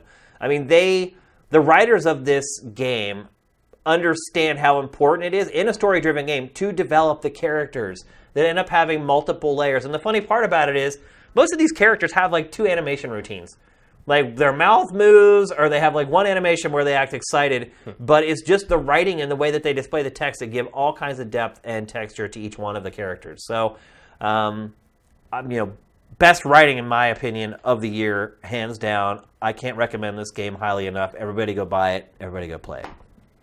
Next up, Future Legend. This is a fun category. This is where we pick something that we think 10, 20, 30 years from now will still be talked about and will still be discussed. So you're basically trying to figure out what product from 2017 is still going to be discussed the most decades from now. Mm-hmm. And so with that in mind, Matt, what is your pick for Future Legend of 2017? Mine's a little bit of a cheat because it has the word in it, but it's the Legend of Zelda: Breath of the Wild. Yeah. I think this game gets a little more credit than it deserves in terms of innovation because it's really just synthesizing stuff that other games have been doing for years. But it struck a chord. I think it's going to be very influential. I think you're going to start seeing shrines pop up in open world games in about a year and a half from now. Think? Yeah, I think the way this world was put together is going to be very strongly influential about how people put stuff together in the future. Which is kind of vindicating because the guys who are credited for a lot of the open world stuff in this game are the people who made Xenoblade Chronicles 1, which also had an amazing world, and like you can see that pedigree in this game. And it's nice to kind of see that recognized, even if it took it being in another series for that to happen. Yeah.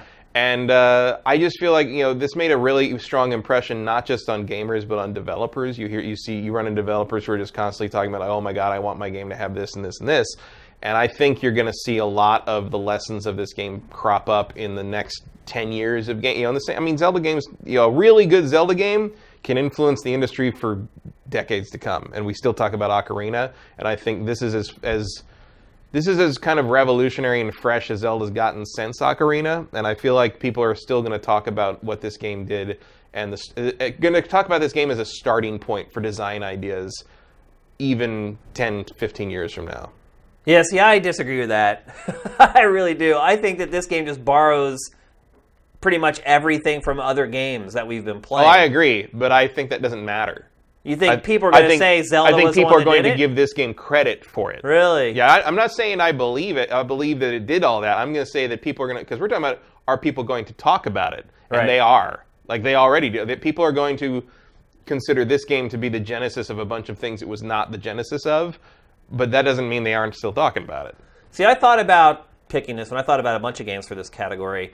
And what I thought it ultimately made me not pick this game for this award was that I think once we're at the 3rd or 4th open world Zelda game, that it's just going to become rote, and they're not going to talk about this game, because I think people are going to realize, yeah, it was revolutionary for a Zelda game, but for all video games? No one's going to realize that. Really? That's the Nintendo effect. No one's going to realize it. And even if they... Well, this was my award, damn it. I think you may be right in that, like, once you get to the 3rd or 4th open world Zelda, people will find it to be old hat. But then they'll say it's not fresh and new like it was with Breath of the Wild. Yeah. Like, Breath of the Wild is going to be a bulletproof game for a very, very long time, I predict. I mean, let's be honest. Like, any award you could have given to this game would make it easier on you after you give out the awards, because I mean, let me be clear. I am giving it this in a cynical manner. Right. Like, right. I'm not trying to argue against what you're saying about this game, because I agree with all that. I just think, like, in terms of sort of the overall zeitgeist and the overall conversation that will be had about this game going forward, no one's going to care except us. Yeah. It's I'm not saying it's right, but I think that is what's going to happen. Well, only time will tell. Yeah. Literally, with this category, only time will tell. And to be honest, like that's the best part about this award. Nobody can hold it over your head for 10 years. My other pick that I was trying to decide between was your pick. Okay. So it's like, I think we're kind of on the same page here. I'm just a little more. I just have less faith. You're more realistic, honestly. I'm more idealistic. You're more realistic. I think. Hope you're right. Yeah. But I don't think you are.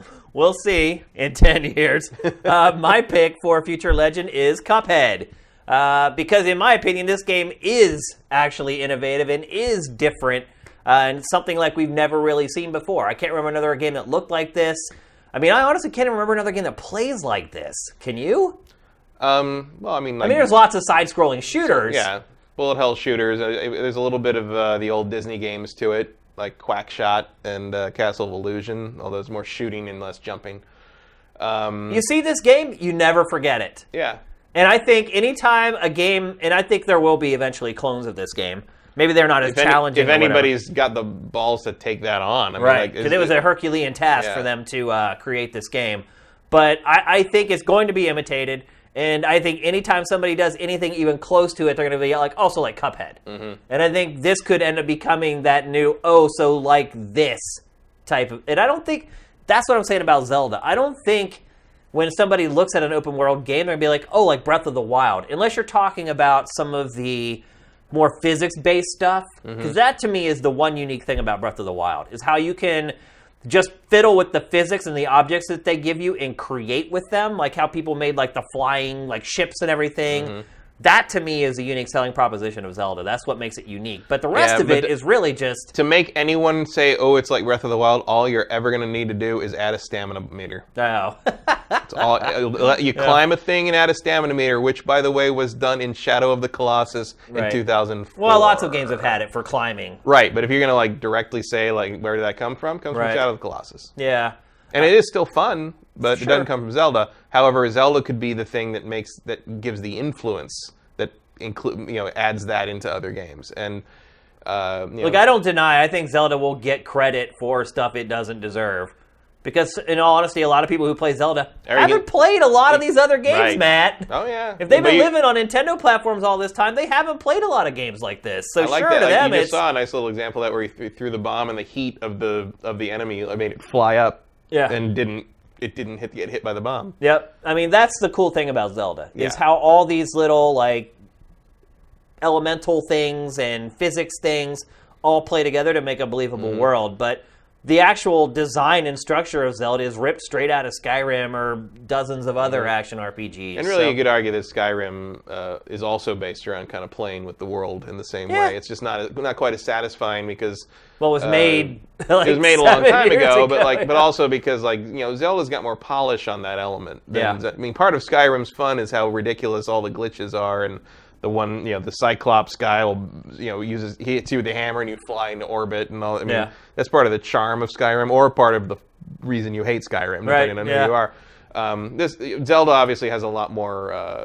Everything's a lot more reliable. Let's say, it feels like the world works the way it works because that's how the world is supposed to work, and not how that's where Gamebryo broke. Right. It's just it doesn't feel like a glitch in Zelda. Yeah. It feels like, hey, they actually may have fiddled with this in testing and said, hey, can we build an airship using these two enemies and a couple logs? And then they figured out, yes, you can do that. Now let's sit back and wait and see how long it takes for the players to discover it. Yeah. So, look, that is the one thing I do give Zelda credit for, is that's one part of the game that really hasn't been done a lot in other games.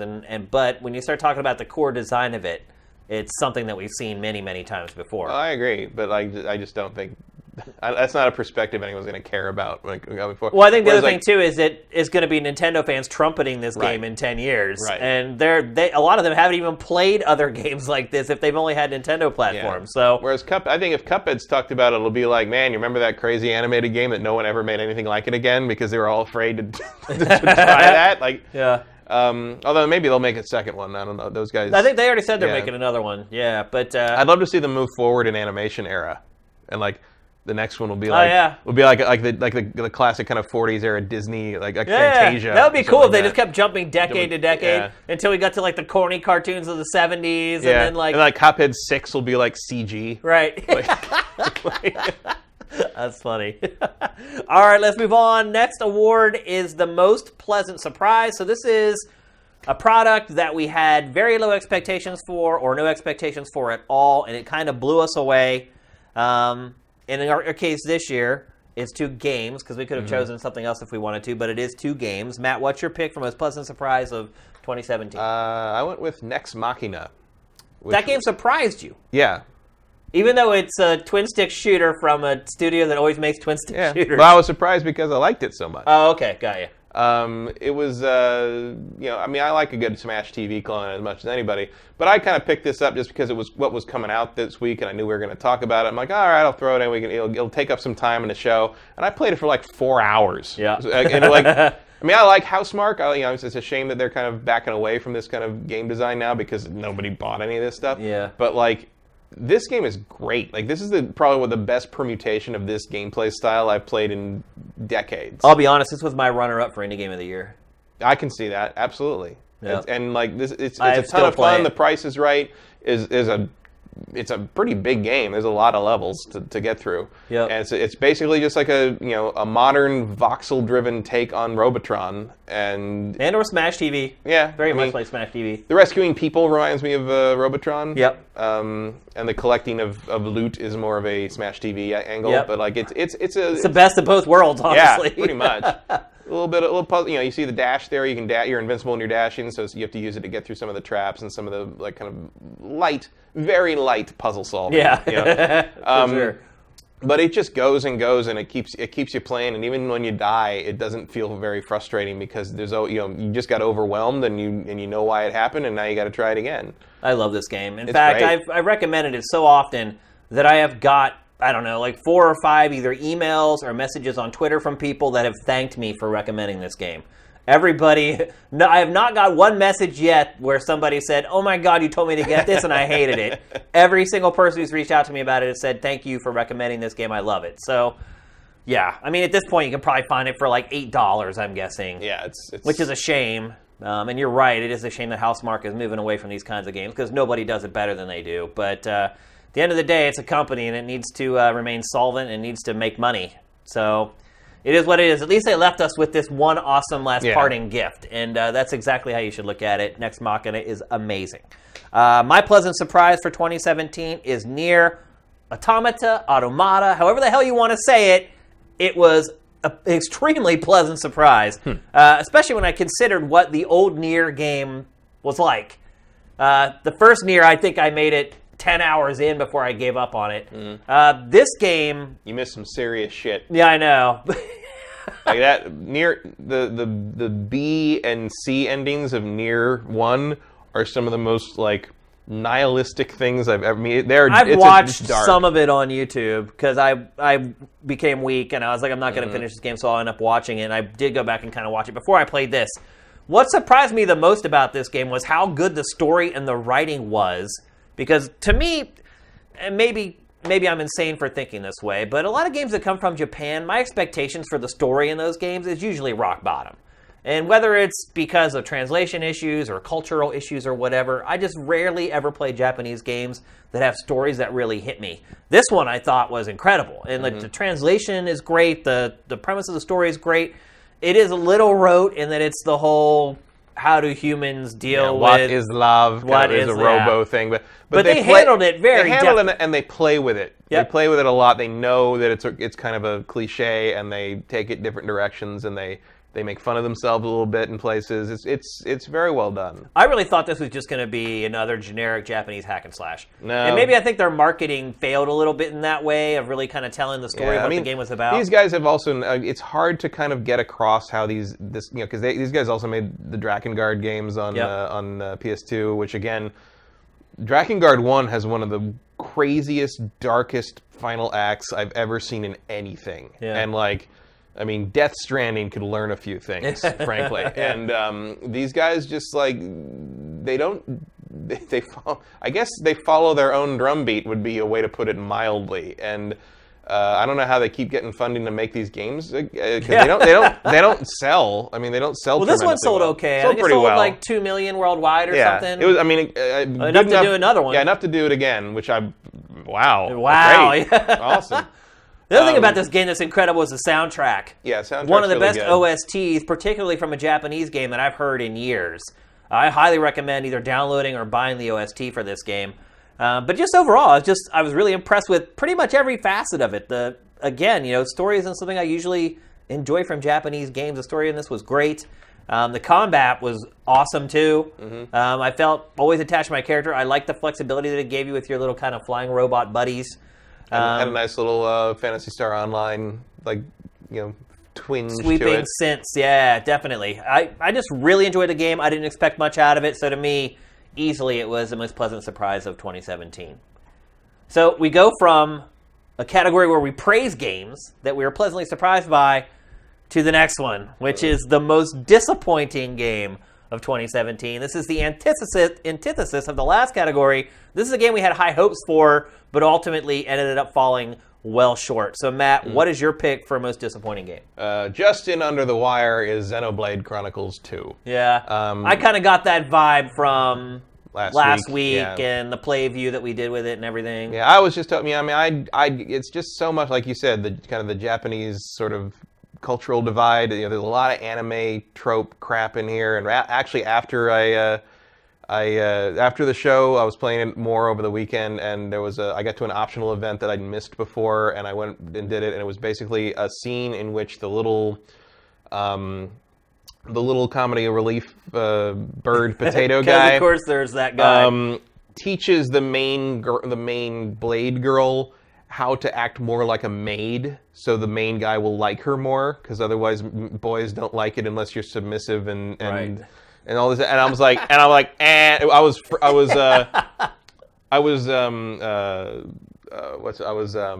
like the Seinfeld the bet episode. Oh yeah. I just came in like Kramer, just I'm out. It's like that was it. Like that was as far as I go with this game. And I got through Xenoblade Chronicles X pretty well, even though it had a lot of like that same kind of like anime style trope, like anime series, even episode storytelling and stupid humor and everybody like falling over and shit.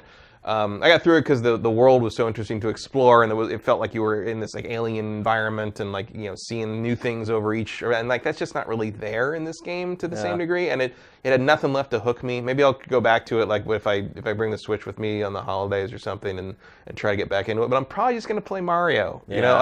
Like if I turn the Switch on, I've got a lot of better stuff to play, and this game really let me down in ways that I didn't expect. And you have been a huge proponent / fan. Of this series for years. Yeah, especially, and also like I was willing to kind of sidestep some of this criticism for Xenoblade Chronicles X because it doesn't have a 2 at the end of it. Right. It's a side story. It's a sci-fi thing instead of a fantasy thing. It's clearly not following up on the first game, but the first game is one of my favorite RPGs ever, and this one is really not. Like it's.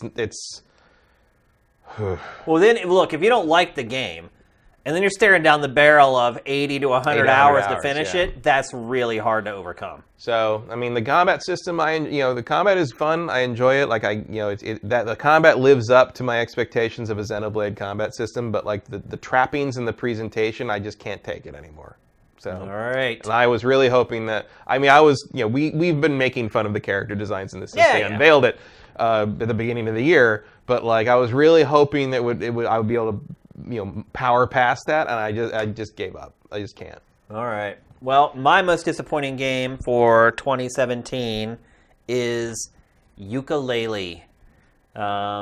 So maybe some of you guys know, maybe some of you don't. I'm a big fan of 3D platformers. I have been ever since the genre started with Super Mario 64. So I am more than willing to give a little leeway for this genre. The other part of it is this is essentially the old Rare. Yep. Most of the people who made the Banjo games and Donkey Kong 64, they left to become Playtonic and to create this game. And so my expectations for this game were frickin' sky high. I was like, okay, well, these guys essentially created the creme de la creme of this genre decades ago and haven't really had a shot to come back and kind of look at what's changed in games over the last 10 plus years and incorporate that stuff and maybe put their own spin on it. And instead, what I got was literally a game that could have been designed back in the late 90s. It really showed very little progression forward. In some ways, it was a regression from what we got with some of the Banjo games. So I was hugely, hugely disappointed by this. It's not a bad game by any stretch. I mean, it's not terrible. It's not a great game, no. It's not. It's not a great game. Like, this was definitely on my short list for this category as well. Yeah. And I mean, a lot of this category is how excited were you versus what did you get? And because my expectations and my anticipation for this game was so high, to get anything but excellence from it was a huge disappointment. And I hated having to do all the turn into a thing and trundle across the landscape stuff. Oh. And I mean, that's the thing about this game is, like, look, Rare and that team has had plenty of time to go back and look at the long-term view of the Banjo games that it made for the N64. None of that should be a secret at this point. Or go back and even look at games like Cameo, where people had complaints about stuff like this, and it just seemed like they just completely ignored a lot of the feedback that has come in from those games from decades ago and just decided to make a clone of those games in 1080p. That's really what I got out of this. Is like, hey, here's the Banjo we didn't make back then, but we could have in 1080p, and that's good enough. And it wasn't good enough. And the characters aren't as engaging or memorable as Banjo and Kazooie were. It was just a big disappointment for me. And look, I do realize it is coming out on Switch, or maybe it just came out. Yeah, it came out like yesterday or the day before. And so I know there's a lot of you out there who own a Switch who are maybe excited about this. All I'm going to say is temper your enthusiasm a little bit for this. You don't have a lot of choice on Switch. I get it. You may have finished Mario. You've already finished Zelda. Maybe you finished Champions Ballad DLC of Zelda. You're done with all the stuff you got on the Switch. You're looking for something new to play. You're from the N64 era. I get it. I wouldn't tell you not to buy this game. I would just say temper your enthusiasm for it. It's not going to blow your doors off. Like consider just playing Mario again. Yeah, or just try to get all the moons in Mario. I think you'll. Yeah, you didn't do that yet. No, we know. Well, I know some people have. Believe some me, have. A lot have. Believe it or not, man. But if you've done that, ukulele's probably not going to satisfy you either. Yeah, clearly you're working on a level of platforming that ukulele cannot deliver. That honestly might be the biggest detriment to ukulele on Switch, is that so many people just came off of Super Mario Odyssey, so their expectations are going to be sky high. Because it doesn't feel good. It doesn't. To play. That's the other thing. Like, the controls just don't feel right. Like, and I would actually argue that Super Mario Odyssey doesn't feel exactly right to me. No, but it feels more than this does. Oh yeah. Like, you will definitely blame the controls in this game on dying, without a doubt, several times. So, yeah, I had high expectations for ukulele. Unfortunately, it failed to deliver. I hope Playtonic, one, doesn't give up, but two, for its next game, it takes a little bit more time. I feel like this game was created way too quickly for it to have ever turned out to meet my expectations. So, there you have it. Ukulele. I really was excited for that game. I had it. I drafted it in my fantasy team. I'm like, hey, if they can't make a good platformer, nobody can make a good platformer. Turns out nobody can make a good platformer. It did turn out that way. Up next, biggest news story. So we had earlier best story in a video game. This is the biggest news story of 2017. We have two different picks here, which is good. Matt, what is your choice for biggest news story? My choice is the Battlefront 2 loot box controversy. You could probably even not just quarantine that to Battlefront 2. It could just be loot boxes. Obviously, it's part of a bigger story, but I specified Battlefront 2 because it hit the mainstream media, got the attention of that senator in Hawaii who's like threatening to do some kind of legal thing about it. Like, you had Belgium weighing in, you had the Isle of Man weighing in. This hit a level of news reporting that caused the head of Disney to call EA and say, "Fix this." Well, it's been it's broken the boundaries of games. Yeah. You saw stories about this on CNN and all other major news outlets. It is one of the few stories this year that did manage to crack through the veil and kind of go overall pop culture. So I would say, so to me, that is, that's a big pretty story. Big story. Yeah, without a doubt. We might see, it's possible, I think it's unlikely, but it is possible that EA's poor choices in Battlefront 2 loot box, behavior could lead to legislation. It could. I mean, yeah, that's Right. huge. It is, yeah. That's big. Yeah, for sure. So I think... I mean, it already has costed about $2 billion in valuation, so... And I think, I just think that this is going to be obviously part of a conversation and story is going to continue as going through 2018. I think this is going to be a thing that we continue to struggle with and continue to push back on when it comes to large-scale publishers trying to put this kind of thing in AAA games that you've already paid for. I think that's where a lot of the problem comes from, is you've already paid $60 for this thing, and now they don't want to give you anything. I wonder, too, at what point does the apathy kick in, though, for this topic? What point do gamers get sick of hearing about it, sick of talking about it? Because we're already kind of there.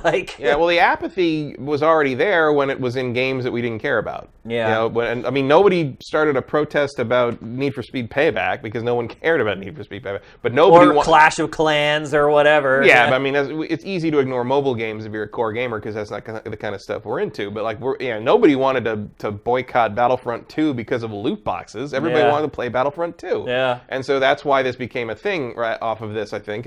And same to some degree with Shadow of War, although it was not as predatory there.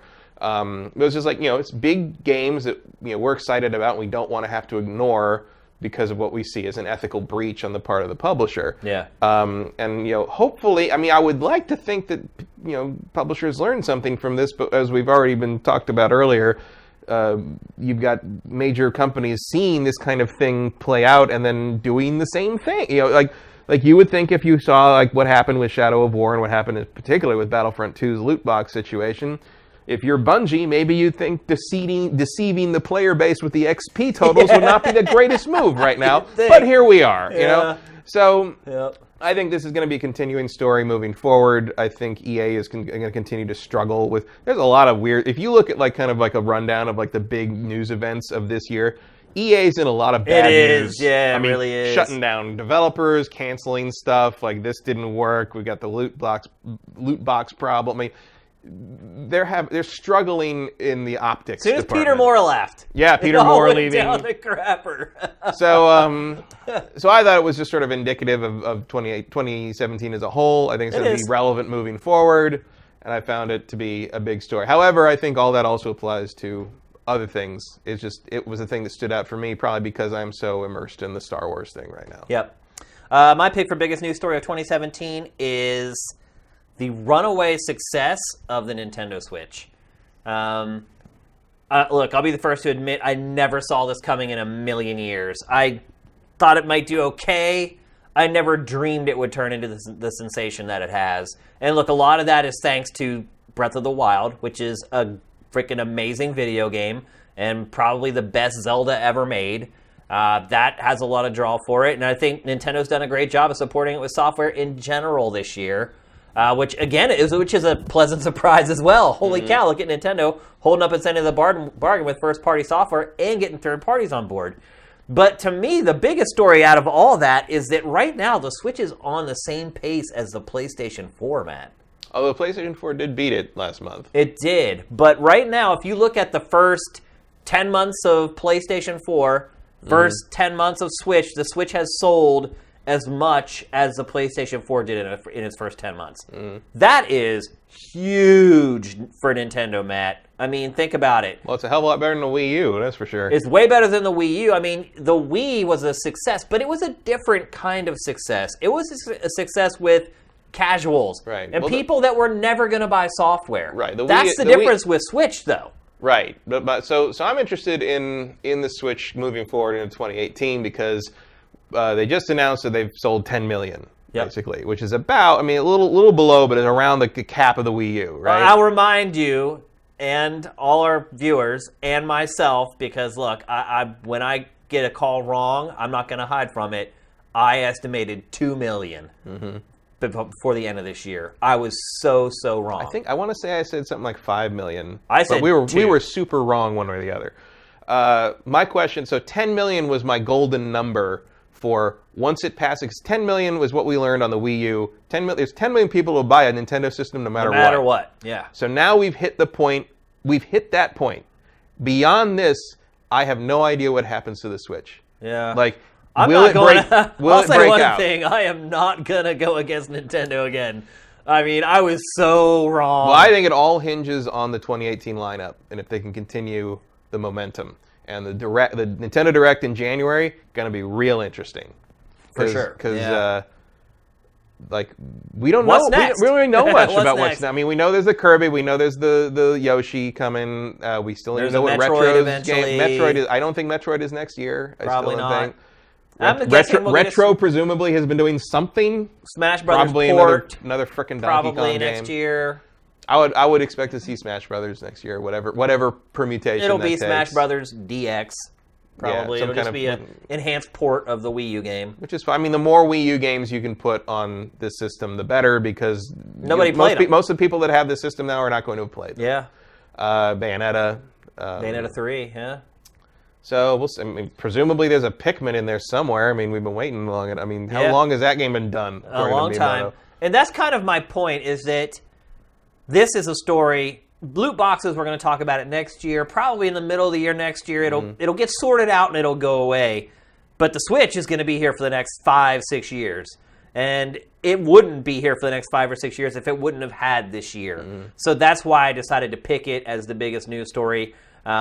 It really hasn't turned quite into the phenomenon that the Wii was. It's not getting the mainstream press coverage. Like, you aren't seeing your local news it's not as going out to the nursing home and watching Granny. Like, because it's not as compelling a visual. Right. You know, like people waggling things around like that is a fun thing to have B-roll of, and But like, you know, I think Nintendo's the audience they've reached with the Switch is more important than that. It is. They will buy software. They're the ones who are going to buy the software. That's what's most important. And that was where the Wii faltered. And that's the difference between and the Wii and the Wii U, for that matter. And it's a good balance of, you know, the people who are asking, people I know who are casuals or have kids are asking me about the Switch.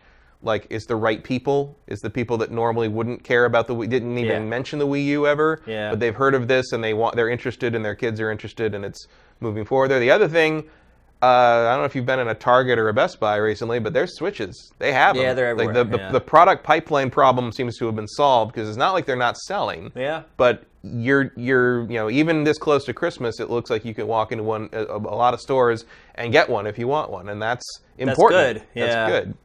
Well, because you can't outsell the PlayStation 4 if you don't have Switches on the shelves. But I think, to your point, the fact that the channels are filling up with Switch and PlayStation 4 won last month, showing a little bit of softness. Right. Well, that's kind of been my point the whole time. Is like, once you hit 10 million, do you sell beyond that? Yeah. Can you capture the audience beyond the audience that you already had for the Wii U? Because that's the point. I mean, you gotta. I do think Nintendo has got extra people from the Wii U. Like, or people who didn't own a Wii U have bought Switch. Well, I certainly know plenty of people that didn't own a Wii U that have a Wii. Or a Switch. But like, the question is, can you hit that critical mass still? And you know, PlayStation 4 certainly kept its momentum up. The Switch could very well do that. And then you've got the issue of, you know, you've got a long way to go to even just tie the GameCube. Yeah. And the GameCube was not considered a great milestone. It finished at like 22 or something like that. It was 30-ish, 30 million. I thought we had this conversation before, or I had it with somebody else. I don't think it ever hit 30. It was closer to that, I think. It was not crazy numbers. It was at the time, it was like, oh my god, a Nintendo system didn't sell 100 million. You know, people were like freaking out. Now it's like selling GameCube level, after Wii U, selling GameCube level would be like, pretty cool. Yeah, it's like, for sure. So it's on track. It's just, I think they need to make sure that next year's lineup is I don't know if you can be as compelling as a year where a great Mario and a great Zelda game came out, but like, you got to keep the interest going. That's a challenge, though. It is. It's like the first year you get Mario, you get Zelda out. Those are your two biggest franchises. If you don't do well with that, then you're in deep crap. Right. And Nintendo did. And they did do well. So now what? Right. Yeah. But right now I'm looking down the barrel of a Kirby game and a Yoshi game and maybe another retro Donkey Kong game, and that looks a lot like a Wii U release lineup. Yeah. So starting to. I hope they got some stuff up their sleeve in January. Nintendo seems to have turned over a new leaf. Yeah. It's doing things now that it hasn't done in a while. Well, it's back to the games, and it's back to courting the people who buy the games. Right. And it's back to not thinking that it can capture this kind of mythical casual audience that doesn't even care about something that doesn't come with the system. Yep. So they've come back to appreciating their fans and the people that like made them a success in the first place, and they're making the games those people want to play. And you know, can they keep doing that? In a fair universe, that should be enough. So we'll see. Not. Usually it's usually not. But it's working so far. Got to get those third parties involved for sure. Okay, next up we have the worst game we played this year. So we are trying to say what was the worst game of 2017, because God knows there's something on Steam that is far worse than the 2 games that we've chosen for this, and we know that. This is just the worst games that we played. We are also very fortunate that we get to play all the best games, and we don't have to spend a lot of time playing terrible games. So, granted, I know as soon as people see this, they're going to be like, well, I can think of 50 games worse than that one. We get it. These are the worst games that we played. So, Matt, what was the worst game you played this year? Right. And of course, the caveat here is also, I didn't really play a lot of really terrible games. That's what I was saying. I played some pretty good stuff. We don't play a lot of bad games. But the worst thing, and certainly the worst time I had playing anything this year, was Mass Effect Andromeda. Wow. And I did finish it. I 100% completed it. The only trophy I don't have is the ultra hard or insanity playthrough, because I ain't doing that. Yeah. And but I did do everything and finish the whole thing, and not the DLC because there wasn't any. And I kind of disliked every minute of it. Wow. I'm a giant Mass Effect fan. I love the Mass Effect trilogy is one of my favorite game things, period, ever, all time. Like, just love it to death. This did not make my most disappointing game, because I never really expected it to be particularly good. How come? Because they're forcing it.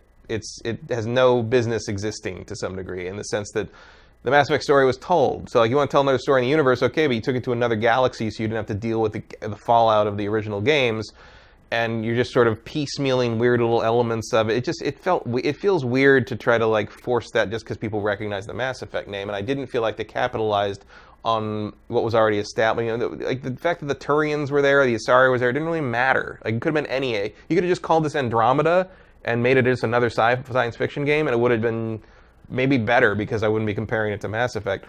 But you know what I found out about this game?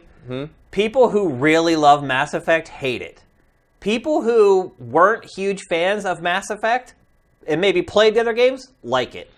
I don't find that to be true. Really? I know plenty of people that didn't fall in love with Mass Effect, but found this to be something they bounced right off. And really? Because I've played all the Mass Effect games, but the first 2, like the third one, I hardly played at all. The first one I finished. Second one, mostly finished. But this one, man, I dove into it and I loved it. Well, here's the thing that I think is more relevant than whether you've played Mass Effect or not, whether you've played Dragon Age Inquisition or not, because this game is a reskin. I have not played that. This game is a reskin of Dragon Age Inquisition to the pixel. I never played the open Inquisition. Areas with the fetch quests with no story attached to them, the constant collecting of randomly generating items to get a piddling amount of XP. Wandering around, fast traveling constantly to do the various fetch problems you have to do, the sort of loosey-goosey environmental physics problems you run into.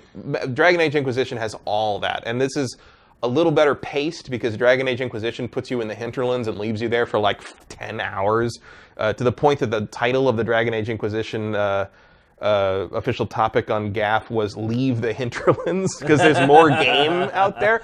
But funny. I've already played this by playing Dragon Age Inquisition. I'll tell you, the last thing I wanted from another Mass Effect game was Dragon Age Inquisition with a spacesuit. Yeah. And the combat in this is better. I really enjoy. That's what kept me going. I really enjoyed the combat in this game. The skill-based shooting in this is obviously better than kind of holding the R trigger and waiting for all your fireballs or your stuff to shoot. I mean, that is not as engaging in Dragon Age. But I didn't care about Ryder. I didn't care about the characters in this. I didn't care about the backstory. I didn't nothing in this game hooked me in any way, except occasionally there was a pretty cool firefight.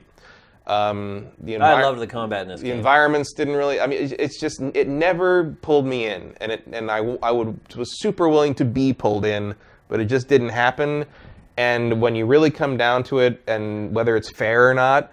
When I think about the games I didn't like that I played this year, this one makes me the angriest. Yeah. I don't know, and I don't blame BioWare Montreal, really. I feel like there's a lot of behind-the-scenes fuckery happening here. Certainly being forced to use the Frostbite engine hurt them. I think that's been proven out since then, yeah. And I mean, how EA let this game escape, which I don't even want to call it released. This game got out, it didn't come out, it got out. Yeah. And they had to kind of cobble it back together. Well, the funniest thing is that, there was huge issues with it that they fixed in like 3 days. Yeah. Or at least semi-fixed. A couple weeks. It's like, it was, why don't you just wait till And it is, to be fair, it improved tremendously in the month or two after. I mean, they really pulled it back together, but it's like just wait the 2 months. They had to get it. They had to get it out for the fiscal year, for the end of the fiscal year in March, and like they irreparably damaged the brand. Yeah, they did. Because when you look at really the premise, like once you get into this and kind of look at what they're doing here, the premise of sending these generational ships out to kind of colonize another galaxy and sort of leaving everything behind, like those themes that they play with early on in the game are very promising. I mean, they're very well-worn science fiction themes, but like no game really has tackled them in any serious manner, at least that I'm aware of. Maybe I haven't played. Maybe there's something out there that I haven't played, but like. That's very compelling to me, and they just do nothing with it, and it just becomes the same old sort of BioWare Chosen One story, but you're not really chosen to do anything particularly interesting. It's like saving the galaxy from this encroaching Lovecraftian like Reaper threat thing. Like has a bunch of it's foreboding, and this is like you get one new alien race, you get some like weird overlord guy that like has like his sort of zombie soldiers that are basically the Geth but organic, and like there's just nothing there. Like they didn't come up with a good reason to have this story told, and instead they just wanted to make another Mass Effect game because they knew we'd buy it. And it's just another. They were right. They were right. It still sold really well. Sell very well, but it's like it's another tally mark in that list of EA. Why this? I just feel. Well, I think it ultimately regrets it now because of obviously if EA never dreamed it would see what you're seeing right now on our stream. A Mass Effect game with a lower third that says worst game. Yeah. Never in a million years would EA ever think it would see something like that. Neither would I. I mean, I didn't have a lot of faith in this game, but I felt it was more, well, it's going to be like okay or pretty good, and I'm going to feel like that's a letdown from what the Mass Effect 1, 2, and 3 I think are all varying degrees of great. Mm-hmm. And I'm just like, it's just not, it doesn't live up to the either. Okay. But I thought this was actually a pretty bad game. Like in a lot of, in just about every way except most of the moment-to-moment shooting. Well, I will promise you one thing. My pick for this category, even you will not be able to deny, is a far worse game than Mass Effect. No, but I didn't play this one, so I couldn't pick it. My pick for the worst game I played this year is Drawn to Death. Hands down the worst video game I played. It was so bad. I totally forgot about this game. No, you're right. This was awful. Oh, it's terrible. David Jaffe. This is what happens when a developer gets too much power and leeway. You can just tell that this was the video game that he wanted to make his entire life. Had never really thought it through and was like, hey, will this actually be fun? Or is this just like the first game idea I ever wrote down on my high school notebook back in like 1984? Ironically, the art style is based on doodles on a high school notebook. This third-person shooter, there's really pretty much nothing in it that works or feels good or is fun or rewarding. The game is crass and not in a smart and clever way. It's like, this is like lowest common denominator video game that completely lacks any form of solid execution. It's not often you get to say, it's like Beavis and Butthead, but dumber. Yeah. Like, I mean, it doesn't even have that much to say. Yeah, and then, look, I could look past a lot of that stuff if the gameplay mechanics were even average. No. But everything about it, the jumping, the shooting, the level design, it's all so bad. It feels like an Unreal Tournament mod you would have downloaded in 1998 for free. Yeah, and just been like, oh, this is stupid. Some kid had too much time on his hands. Yeah, and you play it for 2 matches and never go back to it. This is David Jaffe. Look at this. That's a character with a shark head for a head. Just everything. The art in it. I don't have a problem with the idea of this is a land created from doodles on a high school notebook. That's fine. That doesn't mean the art has to be terrible. It doesn't mean it has to be literally drawn by the average 11th grader. It's so bad. David Jaffe has fallen so far in the last half decade. I wonder if his studio is even going to survive this game. I don't know. He keeps making things that just seem to be really out of touch with what anybody wants. Yeah. I felt the same way about Calling All Cars. Yep. Which I also don't think performed any better than this. I mean, no. And look, the last Twisted Metal wasn't great either. No. But I completely forgot this. I mean, it's like Mass Effect Andromeda. I periodically think of and be like, fucking game.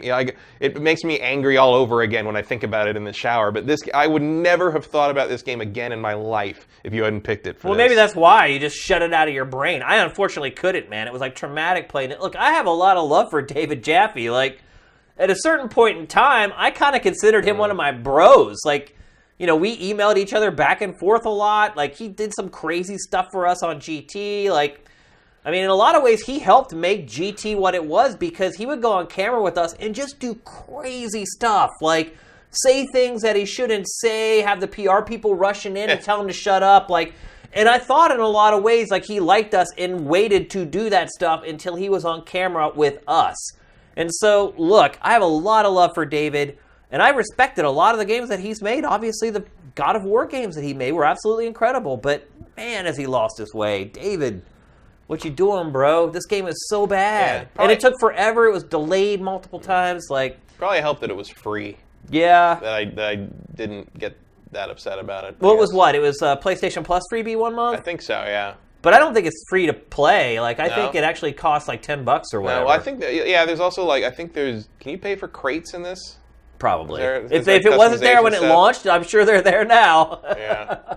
Just trying to recoup whatever money they can. But yeah, far and away, this was the worst game I played. And again, we realize on Steam, there's all these god-awful games that Jim Sterling plays every week. But unlike Jim Sterling, I don't play those games and buy them, so the Steam doesn't show them to me. Right, exactly. Like, that's why you keep seeing shitty games on your Steam, Jim, because you keep buying them. And they keep bubbling them up to you. The algorithm says, he likes crappy games. He likes games that have like a negative rating, so here's some more of them. That's funny. You're probably right. But yeah, for me, Drawn to Death, worst game. The worst time I spent playing video games in all of 2017 by a very wide margin. I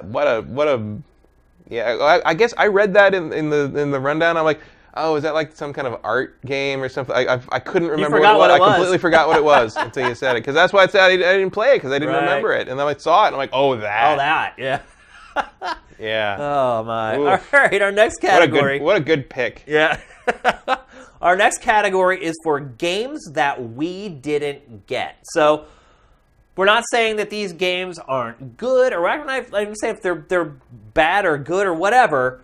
All we're saying is the general audience had one reaction to this game, and we had a different reaction. Whether the general audience really liked it and we didn't, or the general audience hated it and we liked it, whatever, we just reacted completely different to these products than the average person did. So, Matt, what is the game that you didn't get for 2017? ARMS. I'll give you a high five on that one. Yeah. I just don't understand. I mean, clearly this appealed to a lot of people because it sold pretty well. And I don't think it did, actually. It sold okay at the time. I don't think it had legs. Get it? Yeah. But I remember it only had arms. In the run-up to it, it was like people saying, oh, this is the next big esports game. This is going to be like, there's no other fighting game that can touch this for the year. And I'm just like, I don't know what planet you're on, but this looks like the biggest pile of crap I have ever... I had no interest in this whatsoever. I played like maybe one round of it at E3, I think, or maybe somebody's house, and I got no. Like, I don't get it. I mean, have fun. Like, get down with your bad arm self, but like, this was, zero interest. This is Ready to Rumble boxing for the Switch. Like, it's like that thing you buy at launch because there's nothing else available, and you play it like 4 times, and then convince yourself it was a good idea. And I have a lot of those games. I have Godzilla Generations for the Dreamcast. I got no room to talk. But like, yeah, I never understood what any of the hype was for this game, and it certainly died off. I mean, a week later, there was 3 people watching it on Twitch. Like, it died like that, and then Splatoon 2 killed it for good. It did not sell that well, actually, though, Matt. Even in the beginning, it didn't sell all that. It sold like 1 million or something like that? No, it's never got up to 1 million. No? But I will agree with you. I was one of the people who was excited for this game, and you weren't. And this was very close to being my most disappointing game of 2017 because I had high hopes for it. I was hoping maybe it might be the next evolution of Punch-Out, which everybody knows I'm already a big fan of. Nothing could be further from the truth. I had problems like just even getting through the single player in this game so that you can totally enjoy the multiplayer in the game.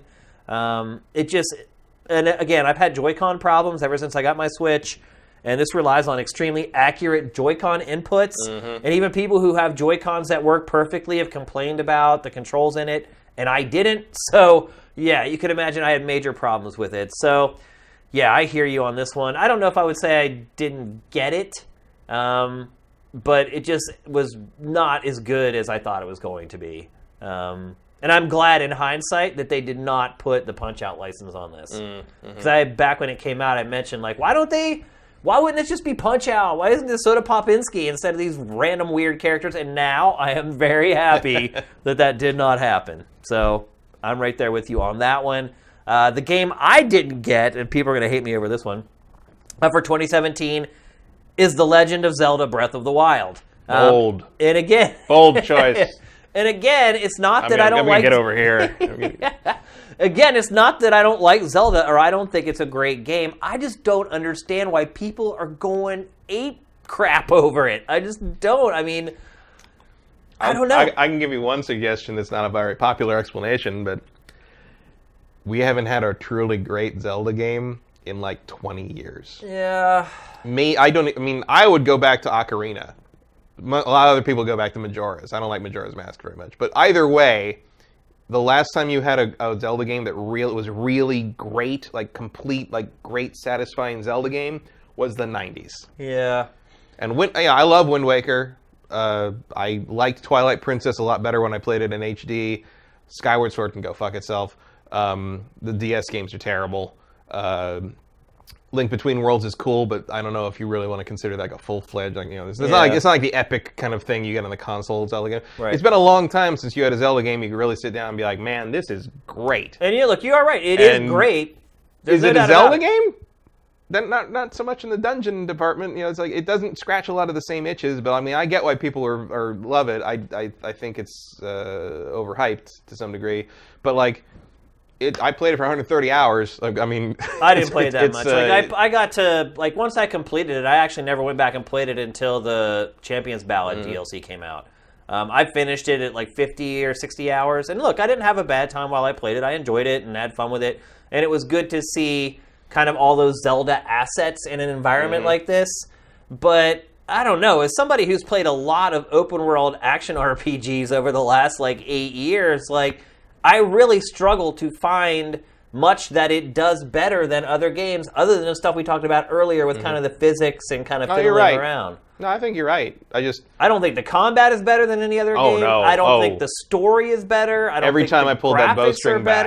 Every time I pulled that bowstring back, I'm like, if this was Horizon Zero Dawn, you'd already be dead. Yeah, I don't get it, man. I mean, I do get it. I realize it's a Zelda game, and there's lots of Zelda fans out there, and they're gonna give it the benefit of the doubt no matter what. But now that award season is here, and I kind of see I'm seeing all the critics basically agree with the fans, I just feel like I've been kind of left in the dust a little bit. So, look, I'm not saying anyone's wrong for thinking it's the greatest thing since sliced bread, or however they feel about it. That's their opinion. They're entitled to it, and I totally respect that. I'm just saying, for me personally, I don't get the GOAT conversation, greatest of all time. I think it's part and parcel with the fact that in this success story of the Switch, it's like Nintendo's back. Yeah. That's part of it. I think it's like, oh my God, here's something we can hold up and be proud of and say there's a reason to own the system. True. And totally. Is true.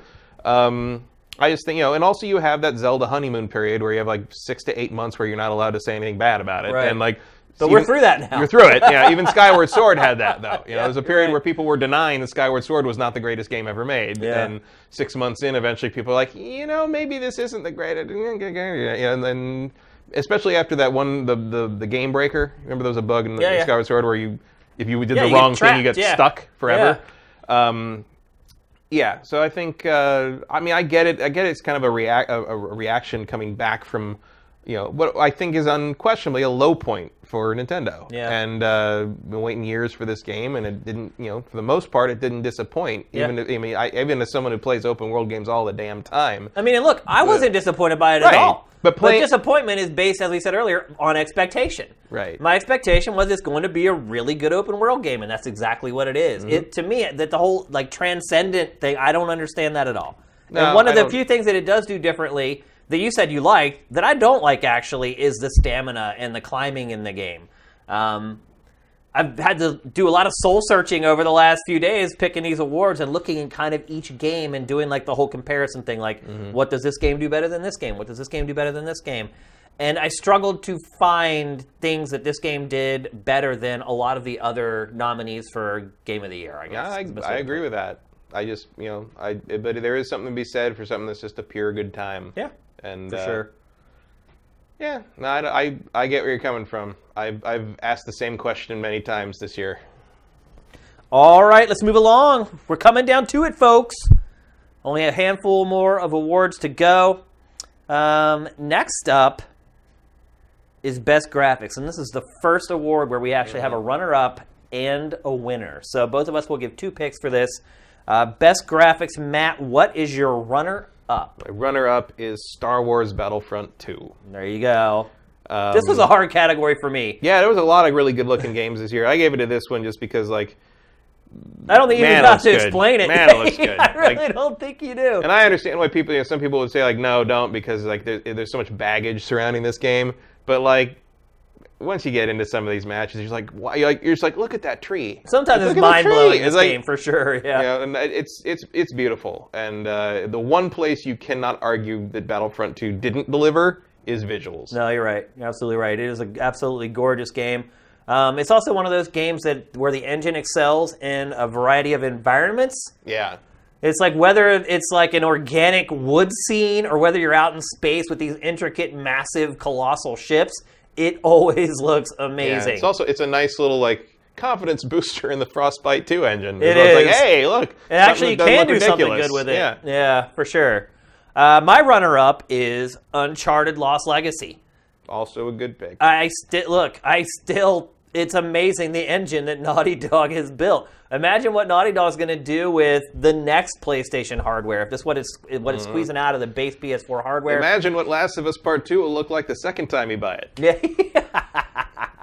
Or the first, because he was probably going to come out when the next PlayStation hardware comes out. They're going to double dip on both ends like they did before. But the art in the game is incredible. The animation is incredible. The lighting is incredible. I mean, just look at that. It's almost photorealistic what you're seeing right there. I think the Naughty Dog does a great job with the subtleties in visuals and the subtleties of lighting.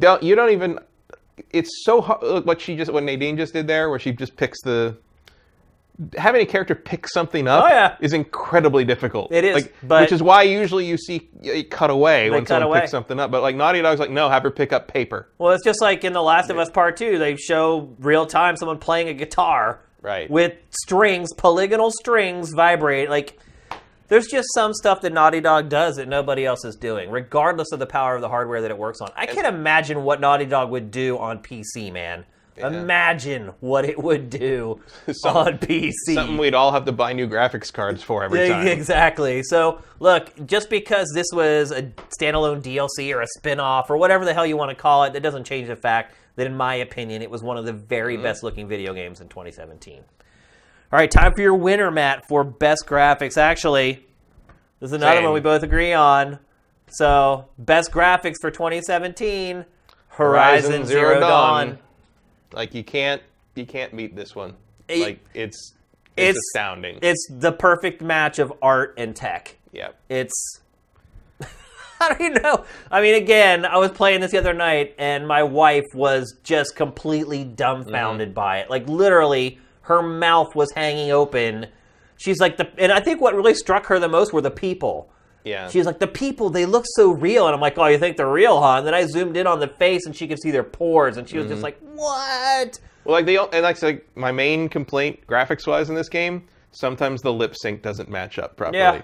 Yep. That's it. Like, that's basically as far.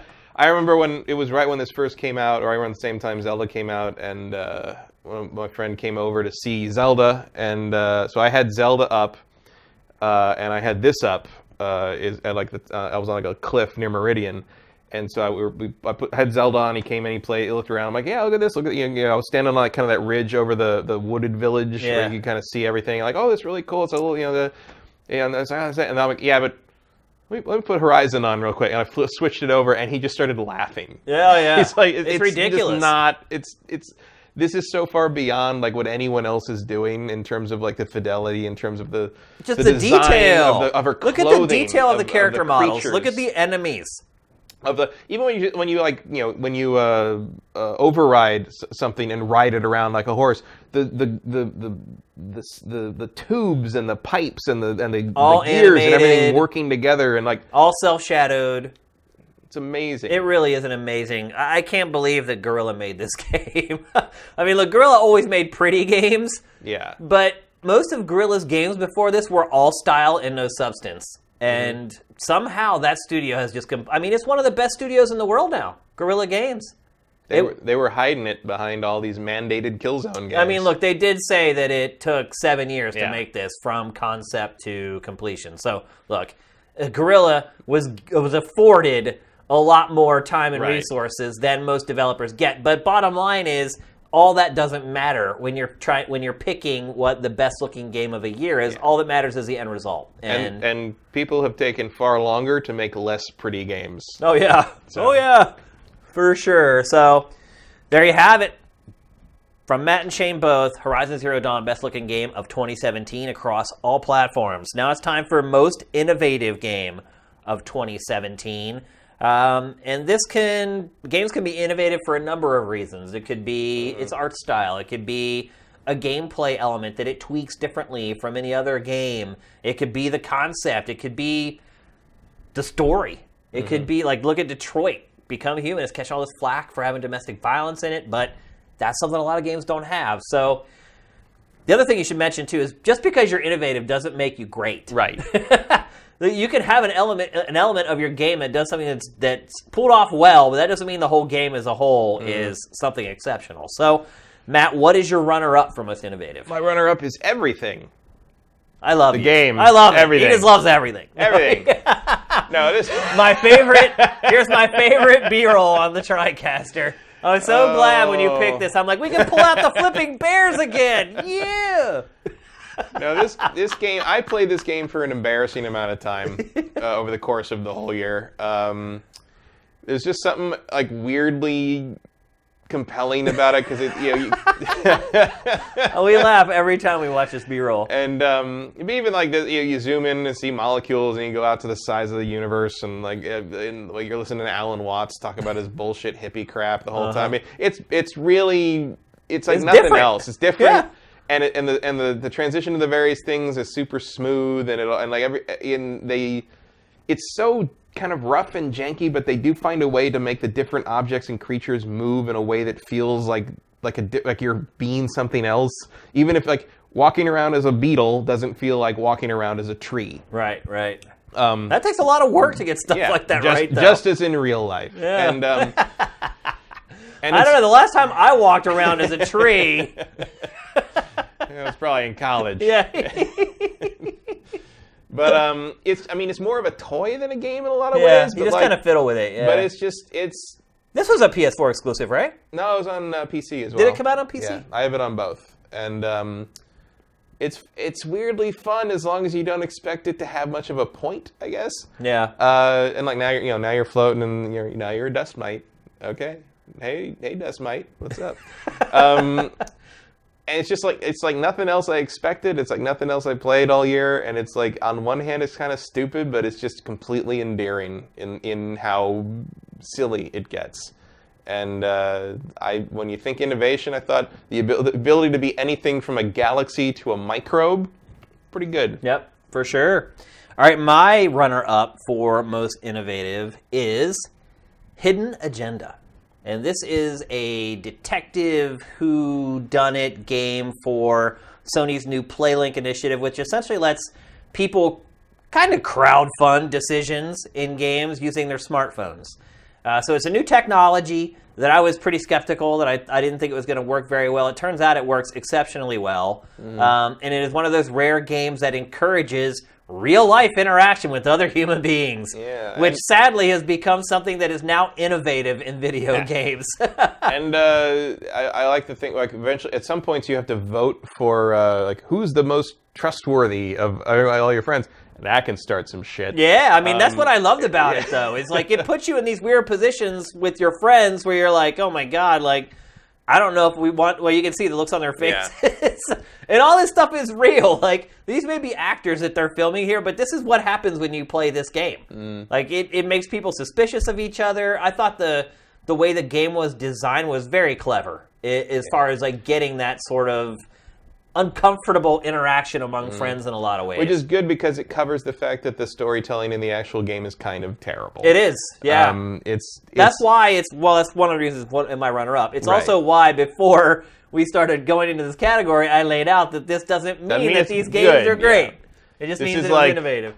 This is like, first David Cage game level in a lot of ways. It is, yeah. And which is weird because I didn't feel like Until Dawn is the same guys that made Until Dawn. I didn't feel like Until Dawn had that quality, but this one does sort of have this I also kind feel of like high this school is theater. Probably a rush job. A little bit, maybe. They're like, we have this cool technology, and one thing it does show is that the technology has a future. Yes. In more capable hands, or even maybe their hands with more time, it could be something really compelling. So it's getting hard to find innovation in our industry, sadly, Matt. And for me, this was the runner-up for 2017. Yeah, the actual gimmick part of this game works extremely well. It does, yeah. But the game itself? I wouldn't play this solo. Let's put it that way. It's like, definitely not. Well, I don't think you really could. I mean, I played it with my girlfriend, and it was just two of us. With just two of us, it was sort of like meh. Yeah. Because if there was like a tie, it's like one of us just had to, one of us had to, acquiesce, or it would like flip a coin and pick somebody. Right.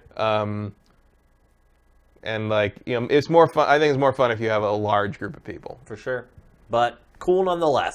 All right, Matt, what is your winner for most innovative for 2017? The winner is Pyre. I was a little surprised by this one. But the more I thought about it, the more I thought about it, the more I got it. Yeah, so was I a little bit, where I'm like, it's the game that kept popping into my head when I would think about it. And it's not like nothing's ever been done like the elements of it before, but they've never been put together quite like this. There's no other game like this game. It's a visual. There's no doubt about it. It's a visual novel fantasy NBA Jam team management simulator. It is, yeah. And there's just nothing else like it. And the presentation is compelling, and it's like two genres that I care probably the least about, which is visual novels and sports. But it put it together in this way that just made me interested and involved, and I played this game way longer than I needed to for like the show or to be able to talk. And I just kept going back to it all year. And on top of that, you've got the art style and the music and the writing's very good. But just there's that thing where again the mark of a lot of innovative games to me is like that idea where I'm like, where I think about, oh, maybe I should play that, and I'm like, well, I could play something else. No, nothing else is that. Right. Like you like, if I want whatever that itch is that this game scratches, nothing else touches it because there's nothing else like it. Yeah. And I also super appreciate, because I've always felt that these guys made really, Transistor and Bastion, they made really innovative games there too, but I didn't like those two games. Right. But I like this one a lot. And so like it was kind of I also have a kind of a soft spot for it, I think, because it was great to finally like a Supergiant game. Yeah. Because everybody else has liked the first two games.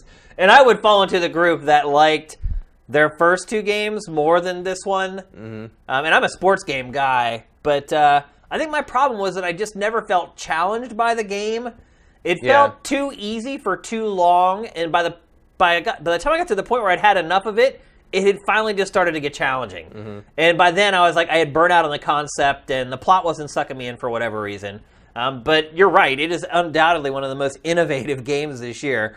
It's almost like they put a bunch of gameplay styles, like little flashcards into a fishbowl, and then shook it up, and then pulled out 3 of them and said, okay, this is our game. And it was like visual novel, basketball, and RPG. And they're like, how do we do this? They're like, I don't know, we're going to figure it out. It's a very odd game, to say the least. I did enjoy it for as long as I played it. I think I played it for, 15, 16 hours before I kind of burn out on it. Something about like that. Right. But I hear you. But I did like Supergiant's first 2 games. I liked their first better than their second. But I liked their second better than their third. I didn't particularly like either of them, but I liked Bastion more. Yeah, for sure. Transistor was not as good as Bastion. No, but this. Yeah.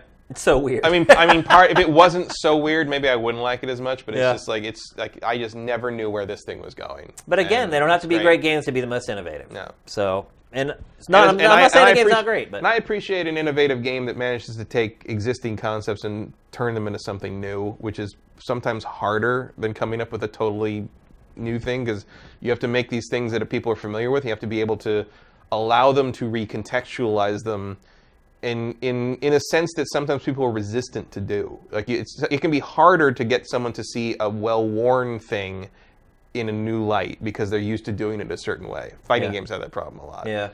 And there's some fighting game to this, too. Yeah, there is. You're right, absolutely. I think the only real thing I would have liked to have seen is a more robust multiplayer angle to it. Yeah, online multiplayer. Yeah. Would have been huge. To me, that was a huge miss with this game.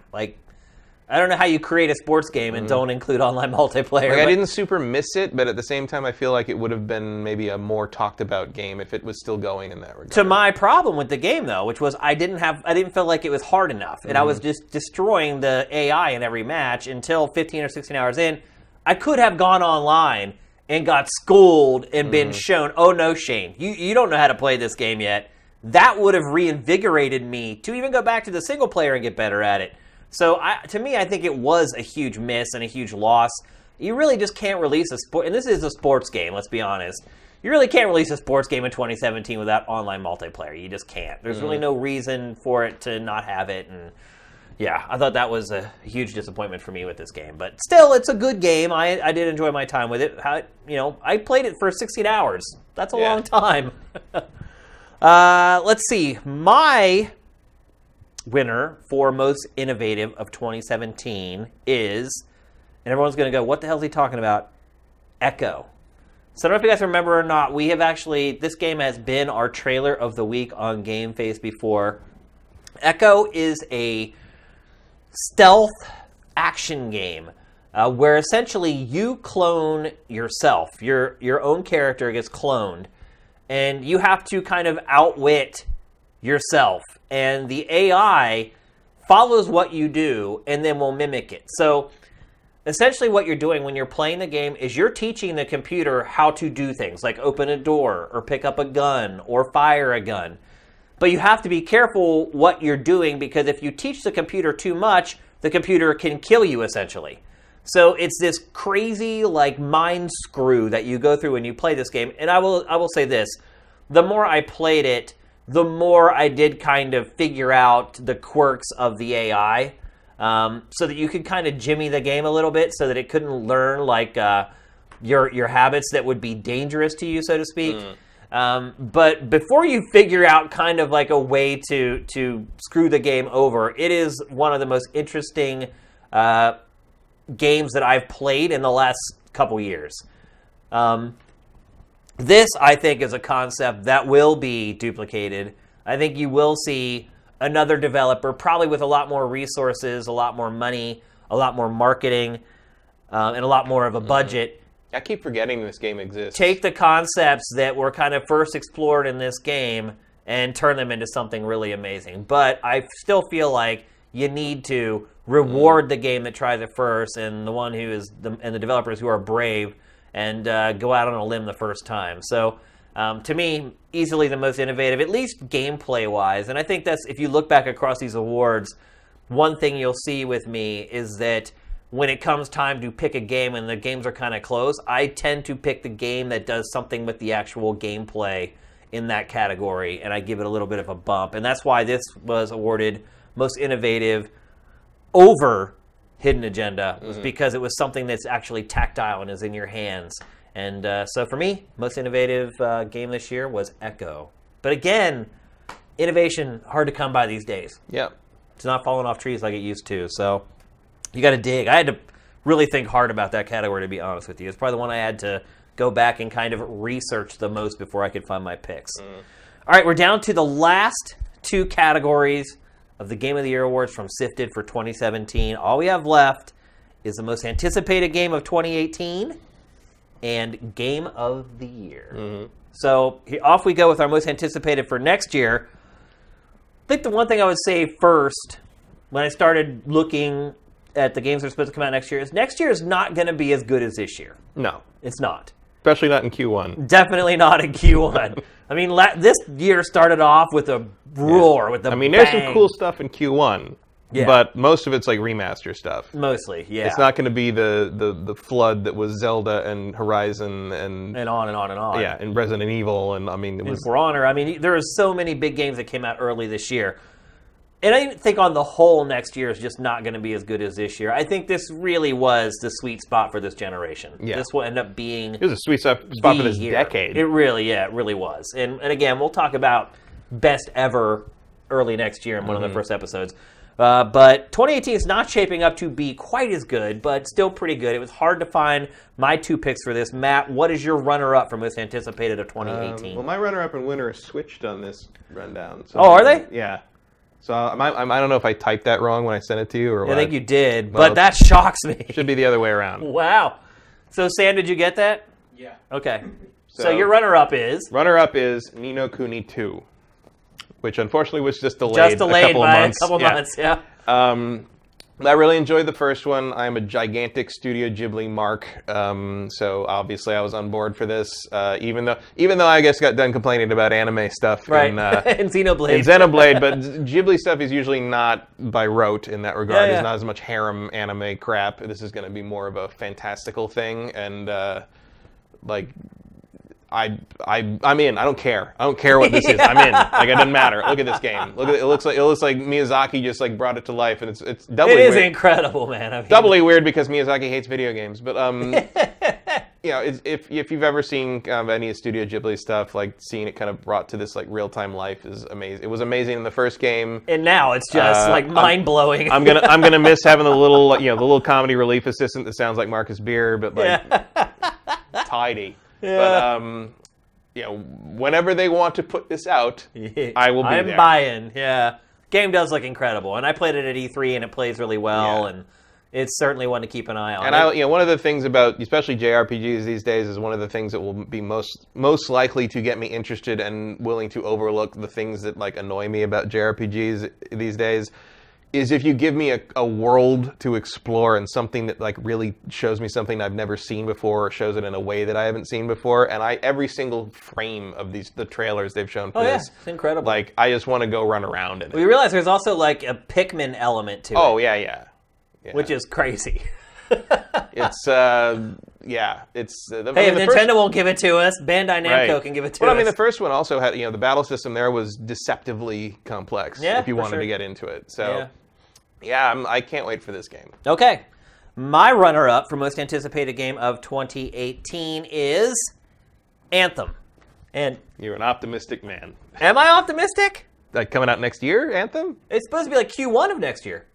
I don't think so. Yeah. They said it was either going to make it out before March or right around that window, for sure. I thought they said fiscal year 28 or something. No, It's supposed to come out like in the first 3 or 4 months of next year. I know that sounds crazy. I think that will be news to BioWare. Really? I don't think it's supposed to be that soon. That's the release date we have on the site. I looked at the story on SIFTD, and it totally said end of this fiscal year, beginning of next fiscal year, which is like March 31st or whatever. One way or the other, it is BioWare. So. Yep, and it's the real BioWare. So I'm really excited about this game. It looks incredible. I was surprised to see that it was not on the list for most anticipated at the Game Awards. It wasn't even in the top 5. Yet, The Last of Us Part 2 was and won. Yeah, I would not be surprised to see Last of Us 2 after Anthem. Yeah, then I wondered, I'm like, okay, well, does Jeff have inside information? You would think Naughty Dog would say to Jeff, like, no, it's not coming out this year. Like, you need to find somebody else. But I don't think most anticipated in the Game Awards didn't seem to be tied to 2018. Oh, really? You may be right, actually. Just thing you're looking forward to. You may be right, actually, about that. But Anthem, man, this game has got me by the gonads. I'm all over this game. It's pretty much everything I love in video games wrapped into one product. And like I said, it's being made by the real BioWare team, not kind of the B team that was handed Andromeda. Well, from what I've heard, it's like, Edmonton is obviously the core of this, but it's basically all BioWare hands on deck for this game. And after what happened with Andromeda, I'm sure. But yeah, I'm really stoked for this game. It's got adventure, action, shooting. Iron RPG elements, Iron Man, flying. I love the art. I love the setup of the game, the plot of the game. I love the environments. Pleasantly reminded of Xenoblade Chronicles X's environments, like that kind of clearly an alien world that you just want to go out and look around. I love the freedom. I love how you fly from that deck down to the planet. There's no loading. You fly all the way down to the planet's surface and just start the mission. That's awesome. Mm-hmm. I'm really stoked for this game. It seems like it's fallen off a lot of people's radar over the last 3 or 4 months. I haven't really talked about it much. Yeah, we haven't seen much since E3, so I kind of get it, but I haven't forgotten about it. So it's still in the back of my mind. I mean, this is definitely up there. Yep. So I don't think it comes out. It's going to come out next year, so that's why I didn't pick it. Gotcha. All right, it's time for the winner for your most anticipated game of 2018, Matt. Most anticipated game of 2018 is Shadow of the Colossus remake, rather. Remake. Is that an indictment on the industry? No, it's the fact that Shadow of the Colossus is my favorite game of all time. Yeah. And this looks fantastic. It really does. Yeah. And I'd always kind of played the original game and been like, oh, it's too bad we'll never get to play this on hardware that could handle what they were trying to. Now we do. Yeah. It looks. I mean, this is not the remaster. This is not the remaster. Yeah. Obviously. The remaster looks fantastic. I know there's some people that think it kind of ruins the art style, but I don't really agree with that. And if I did agree with it, well, I can always play the old one. Yep. And there's actually people arguing that the choppy frame rate is part of the art style presentation. I'm just like, no, that's not. I don't think that. I mean, I get what you're saying, that it's kind of a cinematic thing, but it's like, that's bullshit. Yeah, that's not. Playing this at 60 frames a second, I am in. And I also hope they do a VR thing with it. People will find a reason to complain about anything. Yeah. Anything. It's so funny how nitpicky people get on the internet. So this is sort of cheating in a way, I guess, but it's like, I love this game. Yeah, but it's your favorite game of all time. Just about anything ever, and I'm excited to see a new one. And you're not going to have a whole mountainside drawing in front of your face. Exactly. And comes out pretty soon. Yeah, it does. Was it February? It looks incredible. Yeah. I mean, that studio has done an excellent job reviving old games. Yeah, Blue Point those guys are so good at what they do. For sure. Head and shoulders above anyone else doing remasters and remakes now. And they've rebuilt this thing basically from the ground up. And look, in my opinion, I think it needed it. There's a lot of janky stuff about this game, the original version. Well, the other problem is the remaster on PS3. There was a higher difficulty kind of. The stamina ran out faster, and for a while there was people talking about how it's like how it was in the European version. And it turns out, no, that was just a mistake. It's not supposed to be like that. So hopefully Blue Point will be going back to make the balance of this game proper, and it'll be the definitive version of this just this singular game that there's nothing else like it. There isn't. Yep. And even today, there still isn't. I can't wait to enjoy it all over again before the movie comes out and ruins everything. There's a movie coming out? There's been a movie in development hell for a while, but there's actually a script that came out. Half. Did you read it? Some of it. Half the script takes place before the game starts. It's all in the village and all this. It ruins the mystique That of ruins everything. The whole idea of the game. Yes, it does. Yes, it does. That's a terrible idea. Wow. Okay. I wish I didn't know about that now. Well, with any luck, it will just fail and disappear again like the last 2 attempts to make a movie out of this. Yeah.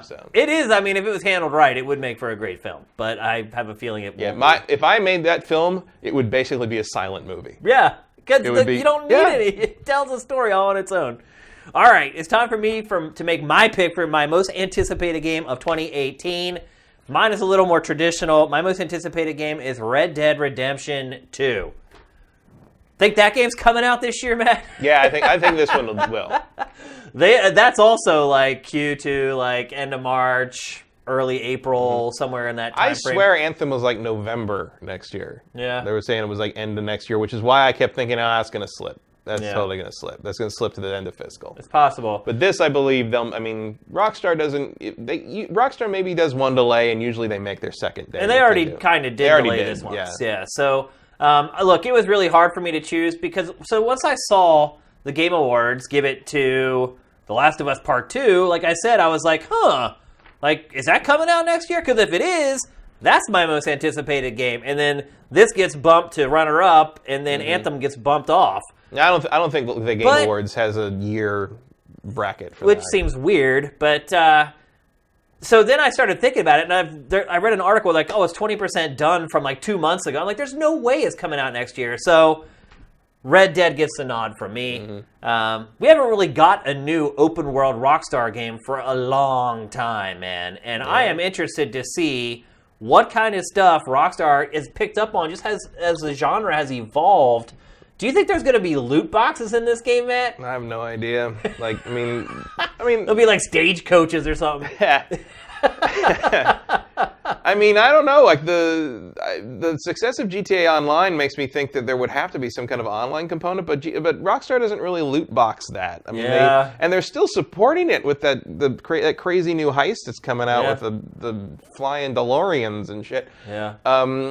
My curiosity about this game is mainly that like the people who are making this game are not the people who made the first one. Right. Because Rockstar San Diego doesn't exist anymore. Yeah. In fact, most of them got laid off the instant they finished the game. Yeah. And so I'm interested to see if they can, because I think that first game still, I mean, it's a second game, fine, whatever. Like, but Rockstar's first entry in the Red Dead series, like I replayed it on Xbox One earlier, about half of it this year, and I think that game still holds up. Yeah, it still works pretty well. And bringing that, if they can capture that same magic on a new one, like I'll be impressed, but at the same time it'd be kind of like, well, it's Rockstar. Yeah. Rockstar doesn't let anything loose before it's done. But. That's true. So that's my most anticipated game for 2018. Hopefully it comes out. I think it will. I have a terrible track record with deciding whether games are going to make it out in a calendar year or not. That's true. I am terrible at it. So and you're going to pay for it in January. I am going to pay for it. But, and I paid for it last year too. So no, I think it will. It wouldn't surprise me if it slipped to fall because I think it's supposed to be spring right now. Yeah. I wouldn't surprise me if it slipped to fall, but I think it will make 2018 for the year. We shall see. All right. That said, we'll see if I decide to draft it or not. Yeah. Which will be coming up soon as well. He'll be doing our third annual fantasy. It's hard to believe. Our third annual fantasy draft coming up real soon. So it's time. It's time for Game of the Year. SIFTD's Game of the Year for 2017. Well, at least Matt, Kyle, and Shane Satterfield's. I don't think we have an official word really. I mean, if probably whatever you pick is probably the official one because it's your site, I guess. But we actually might have an official one this year. Yeah. When you think about it. Well, we've never agreed before. Nope, we haven't. Will we agree this year for 2017? You're about to find out. We did pick runners-up for Game of the Year, so it's not just a winner. Matt, what, in your opinion, is the second best video game released in 2017? I had to go with The Legend of Zelda Breath of the Wild on this one. Because while I have my misgivings about the reaction to it, like I played this game for 130, 140 hours. There's a reason, And it was just, I'm a big open world fan. I'll play just about anything that has an open world because I'm a sucker for that. I play really bad open world games. I mean, I played Mad Max. I played Mad Max for like 80 hours. You did, that's right. I forgot about that. And this one just like hooked me, pulled me in, and I just kept going and going and going. Even if I played like a couple hours and like all I did was climb things and like find a Korok seed and like find a shrine, I could do nothing of value in the game for hours, and I still enjoyed it. Yeah. Like it was just the experience of playing the game is a joy, and like that's a rarity in these games, and that's kind of the as Reggie might say, it's the Nintendo difference, that it's fun to play it even if it was just a bunch of blocks in an open field. One thing that complicated this game for me is how many updates have come out for it that have made the game so much better to play. Yeah. Because when I played it when it first came out, a lot of the stuff that drove me absolutely insane about it, like just figuring out where you need to go and where you've been, all that stuff has been remedied with like patches now. And I should note that like 100 maybe except for maybe 10 hours, all that playtime was before the DLC. Right. Like it was all in the first month or so, month and a half. Yeah. And yeah, I mean, as much as I kind of like, I guess rip on it to some degree about like, oh, it's just synthesizing what other games have been doing for 10 years and all that stuff. It doesn't mean it ain't a whole ton of fun. And I haven't gone back to play with the new DLC, the Champions Ballad, but I will. I'm kind of waiting for the holiday rush to be over so I can sit down and kind of get back into it. Because the funny thing is, when you start this game up after like 6 months of not playing it, you're like, wait, what? you forget how everything works together again. I had to remind myself. I had to remind myself how to pull the parasail out. Oh, dude, I couldn't remember how to surf on the shield, like any of that stuff. I'm like, oh yeah, you can jump in this one. Yeah, it was really bizarre remembering how to drop an item. Yeah, I was like, how do I drop something? I can't. I'm like, do I have to throw it and it's just gone? It took me a while to kind of get back into the groove. And I'll also say that one of the things that also made me kept my opinion of it buoyed and high over the summer and the fall was my friend Jason, who has been playing with his 4-year-old daughter.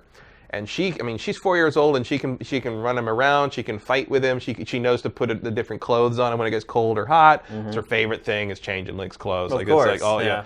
And now he's going to wear this, and now he's going to wear that, and she loves it. And they played the whole game together and beat Ganon and did the whole thing.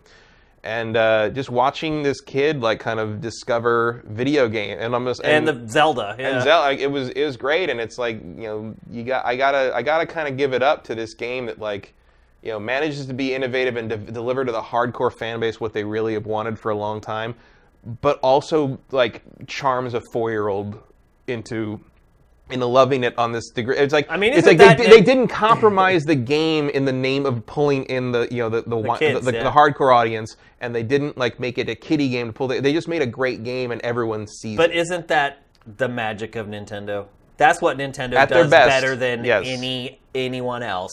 It can make games that you can enjoy whether you're 3 years old or 83 years old. And that, to me, is Nintendo's special sauce that no other publisher gets. And I don't think, in all honesty, a lot of publishers even try. Mm-hmm. They're just we're making this for the 18 to 34-year-old. Done. Right. They don't even think about that whole other half of the market. Put a man with a shaved head and his back to the camera on the cover and call it a day. Pretty much. And something between his legs that's related to actually what's happening in the game. Yeah, totally. All right, so my runner-up for Game of the Year is Super Mario Odyssey. So, as you guys know, I'm a gameplay-first guy. I've loved 3D platformers ever since they first were invented. It's a great 3D platformer. The gameplay in this game is absolutely sublime, as it always has been. I love the variety in this game. Again, much like Zelda, you can enjoy this game whether you're 3 or 73. It doesn't make a difference. It keeps you on your toes. You're never doing the same thing for very long. If you're really into just platforming challenges, you can find that. If you want to just jump off to the side and do something entirely different like race or whatever, this game has it, and it's all tight and perfect. The reason it's a runner-up for me instead of Game of the Year, and believe me, it was very close for me to winning Game of the Year. The reason it's not is because it is still lazy in certain elements of games in 2017. There's still no story, and I hear you. I'm when this goes on YouTube, people will be like, "Oh, we want the story in a Mario game." I hear you. I've heard that a million times. There's no reason to assume that there shouldn't be a decent story in a Mario game, in my opinion. It's not very cinematic. There's a lot of things that other games do, and the developers spend a lot of time and work and resources on doing that Nintendo just doesn't even bother with in the Mario franchise. But if you're talking about just gameplay, and the visuals are okay. I think they're doing a pretty good job with what they got with the Switch as far as hardware is concerned. But if you're just talking about gameplay, and me being someone who is usually focused very squarely on gameplay, this is, in my opinion, the best playing game of 2017. And so for me, any game that's the best playing game of any year is going to be up there on my list for the best of 2017. And with some of its deficiencies, Super Mario Odyssey finds itself as the runner-up for me in 2017. So one way or the other, we picked Nintendo. We did as our just different perspectives on what we like. I think you can see us in those runners-up. Yeah. Well, also, I've always liked Zelda better, and you've always liked Mario better. Yeah. Although I don't even know if I would say that, but you're much more of a Mario fan than I am. Then. Yeah, for sure. And I go back and forth whether Zelda or Metroid is my favorite Nintendo series. Probably, Zelda has more chances to like it, I guess. Which maybe means that Metroid has an unfair advantage because it's rarer. Yeah, it's rarer, and they haven't had as many chances to screw it up either. Right. Although they've tried the last couple times, but I didn't find a place for Metroid. The Metroid Samus Returns in my lists. We don't have a best handheld game category. No, but maybe we should have, but I don't even know if it would have won, to be honest. It was another pretty good year for handheld games, too. Yeah, so. I mean, that would have been a decision. It's just... Well, then you also say, well, aren't all Switch games handheld games? Yeah, that's true. Which they are. Yeah. So it still wouldn't have won. Best handheld that's not a Switch category. Well, then if you have an NVIDIA Shield, right. all PC games get thrown in there. Exactly, yeah. So it's getting murky. And I think that's why we've gotten rid of the handheld category. So, all right, this is the moment. This is where we pick the game of the year for 2017 here on SIFTD. And everybody knows mine. I mean, well, actually, well, yeah, I guess they do kind of know yours. Have you said already on prior shows what it was? I've mentioned that it's still my favorite for the year, like as recently as probably a month ago. I think. Okay. Well, I have not. Yeah. But here's the thing. Matt and I have chosen the same game of the year for 2017, and that game is Horizon Zero Dawn. Game of the year 2017. I mean, I've been a Horizon stan since the end of February, basically. I mean, I've been raving about this game for 10 months now. But there's just nothing else like this. Every time I played Zelda, Zelda being my number 2 pick, every time I pulled that bowstring back, I would think man, I wish this played as well as Horizon. Like the combat in Horizon works so much better, and the frickin' sword doesn't break, and the enemies are more interesting. Like the approaches to combat are more interesting. The traps add another dimension, and I run around this world and just play and trap and hunt things for no reason other than the enjoyment of it. And that's very rare in this kind of game for me. I have to have an objective, and in this I just play it to play it.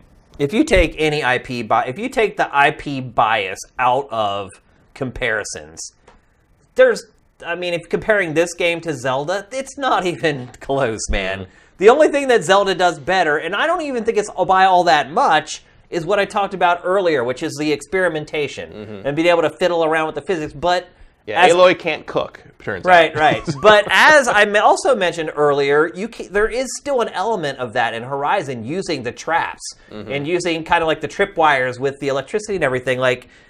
You think the same way with that as you do. And look, a lot of people will play Zelda and never even realize that stuff exists. In this game, you're forced to use that stuff.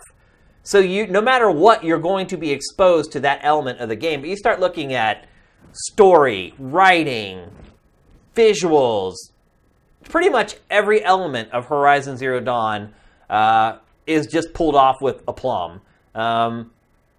And look, just talking about graphics, it's not fair maybe to compare it to some of the Switch games, to Mario or Zelda, because obviously Guerrilla has a lot more to work with hardware-wise. But even so, even if you take the hardware power thing out of the equation, I think there's a lot more imagination in this game in terms of the design of the enemies, the variety of the enemies. I ran out of Zelda enemies pretty quick. Yeah. There's basically a handful of them. Zelda's a little hamstrung in that case, though, because it is an existing franchise and you have to have all those. Yeah, but you can come up with anything you want. Yeah. I mean, it's, at least the Centaur guys came back for the first time in forever. But it just felt like you're fighting the same thing a lot, and that does happen in this. But there's so many more. Everything's a different challenge, and your damn weapon doesn't. I mean. The fragile weaponry in Zelda was a real strike. If the weapons were not even that they didn't break, if they broke twice as long, if they had maybe twice as much durability, I would have had a much better time playing that game. But I don't have a complaint about Horizon. You can't. It's almost peerless. I'm I wish the lip sync was better. Yeah, I'm wondering. That's it. That's all I got. I'm wondering what people find fault with in this game. Well, people talk about how they think the open world is empty and there's nothing to explore, nothing to see, and nothing to do. And I can only assume they played a different game than I did. I don't understand that criticism at all. At all. The story... Certainly not compared to Zelda. No, the story gets better and better and better as it goes. Visually, it's, as we both selected it, the best-looking game of the year. I think maybe Zelda might have an advantage in music, maybe? Yeah. I mean, partly but that because, might be nostalgia. Yeah, partly because Zelda's building on 30 years of backstory, back catalog, but like. But the combat in Horizon feels way better to me. Way more reactive. Way more flexible. DLC is better. Yeah, I mean, Frozen Wilds is fantastic. I just started. Basically, I started lining up Horizon against Mario and Zelda and a couple others, and I just could not find another game that matched up point by point with Horizon. It's the most complete game of 2017, in my opinion. And look, it took 7 years, and people may call that cheating, but the bottom line is the end product is freaking amazing. And I'm so glad that this past week and a half, I took the time and the effort, even though I knew I was crunched for time, to go back and play through this game, because I could have made a horrible, horrible mistake with my pick for Game of the Year. So there you have it, folks. Horizon Zero Dawn. I mean, officially, that is SIFTD's Game of the Year for 2017. Whether it's coming from my mouth or yours, we're in agreement. So, well, what's Sam's Game of the Year? Yeah, Sam. What's Sam's Game of the Year? A game called Nothing? Nothing.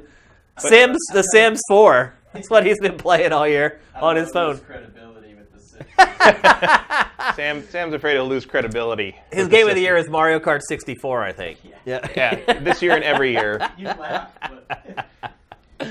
Okay, so look, we have a little bit of time for Q&A. We should, man, that should be a stream you do sometime. A beat Shane should be Sam playing you at Mario Kart 64. I would totally be down with that. I haven't played it in forever. Sam's skill at Mario Kart 64 is much lauded. Apparently, he is a dangerous man. He is a dangerous man on the kart track. He is. And the last time I picked up an N64 controller, it felt like an alien egg. I was like, what is this? I mean, I spent so many hours using that thing, and now it feels like I've never held it before. It's really crazy. But anyway, we're going to do a little bit of Q&A with you guys, because this is, again, the last episode of Game Face. Try to keep your questions at least related kind of to Game of the Year, so we can answer some questions. Maybe you guys have some... Maybe you think we slipped up somewhere, or why did you give this, but you didn't award it this over here. Continuity is really hard in Game of the Year awards. I'll just say that right away. It's even weirder in the award shows where they decide, like, oh, the same thing can't win twice, so you've got, like, a first-person shooter wins Game of the Year, but then a different first-person shooter wins Best First-Person Shooter. It makes no sense. Well, it's just like we said earlier with the Game Awards, where Final Fantasy 15 was considered an RPG, but then you had other games that were the same exact design as Final Fantasy 15 were considered action-adventure games. So it's hard to have continuity across awards, especially when you have, like, I think we just did 21. So let's see if we have any questions from you folks. Sam, you should be getting the signal through there. Let's see. The Legacy. Do you think that Telltale should use PlayLink to give their games the kick in the arm that they need? And I think EA will screw up Anthem with loot boxes.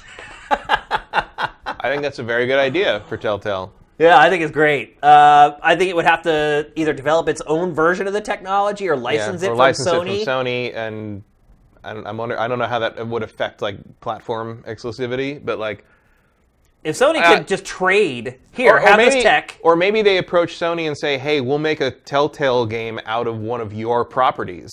Like, I would play a Telltale Ratchet and Clank. Or a Telltale God of War. Telltale God of War. I mean, there's a lot of their properties you could leverage that way. You're right. That's a good idea. And they could incorporate the Playview thing, and that'd be a good idea. I mean, look, Telltale needs a shot in the arm. Yeah, Telltale needs something. Like, their new CEO came out this week, and basically their new strategy is put out more stuff on mobile and make less games.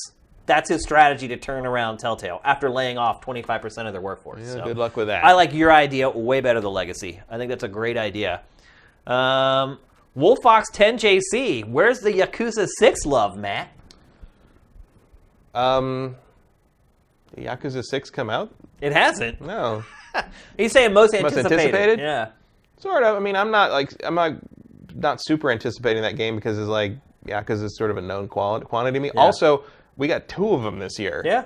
For sure. Zero and Kiwami are very good, but it's like when it comes to what I'm like really fixated on right now, Shadow of the Colossus and Ni no Kuni are the kings. And also Yakuza is sort of how I used to say, like, I'm not like super hyped about Zelda before that came out, because, like, look, I'm in. I know what I want, and I know, and Yakuza is such a known quantity that It's just sort of there. It's percolating on the back burner of the stove, and I'll be there. I'll be there for it. But when it comes to like what I'm giving the love to, not really. I mean, Yakuza 0, I would have loved to give it something this year, but this year was so strange. And almost any other year, Yakuza 0 would probably have been a runner-up or game of the year for me. It's a tough year but to crack. This year was crazy. Any game that was mentioned in this episode, by the way, is a really freaking good game, because every game it's the toughest year ever to like. Yeah, every game we've mentioned runs Bartertown, basically. I mean, you had to claw your way through a Thunderdome to get mentioned on this show. Okay, just a couple more, because we're already way over time. Appreciate you guys sticking with us all this time.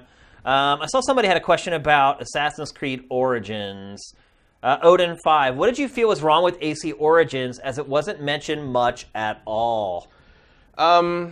I really enjoyed it, AC Origins. I've played 50-some hours of it, but most of that's due to the setting and the fact that I am a freaking sucker for the Witcher 3 setup, where I'm just like, oh, look at question mark. I'm going to go see the question mark. Right. I started doing that again last night in Ghost Recon as well, Wildlands. So I'm just like, oh, I got to go see the question mark. I'm like, I will spend all day uncovering a map if you give me a map to uncover.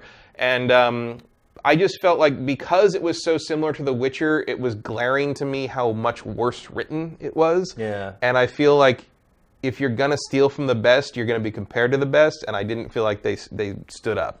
I think... the combat stuff. It was probably the game that was shafted the most by how strong 2017 was. Yeah. I mean, it's hovering there. I think what you were saying earlier, in a normal year, like if it came out next year, it probably would have been in a lot more of the discussion for awards. I personally just found the game kind of boring.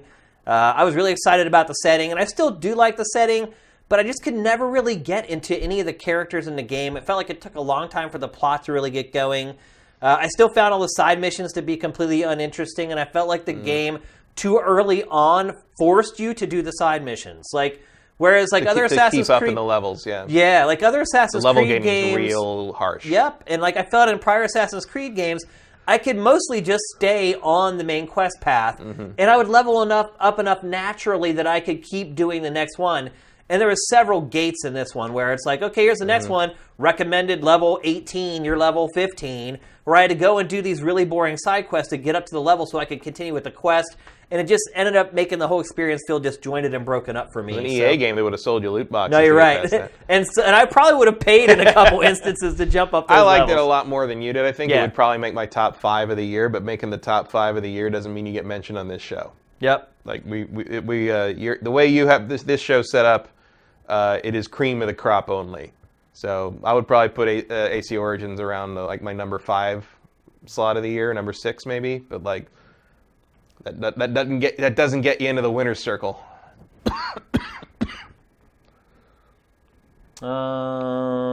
Let's see.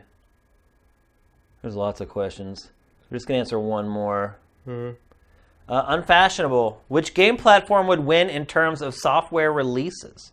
I think maybe you came late. Yeah, I think that's PlayStation. That's why we picked. I mean, I guess technically it's always the PC. Yeah, and PC did really one for you last year. But we picked PlayStation 4 for best platform this year, and we picked it because of its software library. Yeah, and I mean, Horizon Zero Dawn is a big factor for me on that one. Well, it's our game of the year, so that gives it a nice bump. And we were talking about third-party stuff like Persona 5, how it was exclusive to PlayStation, and blah, blah, blah. Let's see, maybe one more. Would you change any of your last year's picks? Well, I'd have to see them. You don't remember them? But not like my main ones, no. Yeah. Matter of fact, I think... would you still have most anticipated game Star Trek Bridge Crew? Of the first half of the year, yeah, probably. I mean, if I hadn't played that yet, I'd still be very excited about it. But that's what I'm saying. In hindsight, now that you have played it, do you think it was a good pick? Yeah. Okay. Star Trek did not let me down. And I still love No Man's Sky. I played it a lot this year as well as they updated it and improved it. I hope they got one more big update in them coming down the pipeline. I don't know if they do, but that game has only gotten better.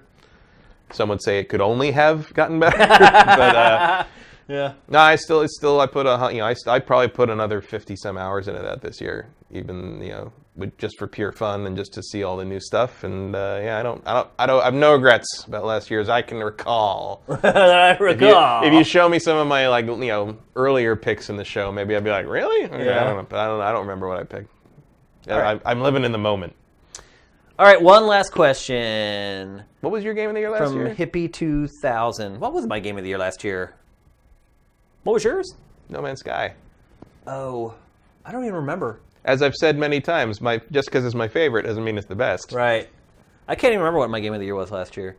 Yeah. We're running out of time, though. One last question. What are your plans for the holidays? Wish you all the best from Hippie 2000. Wish you guys all the best, too, by the way.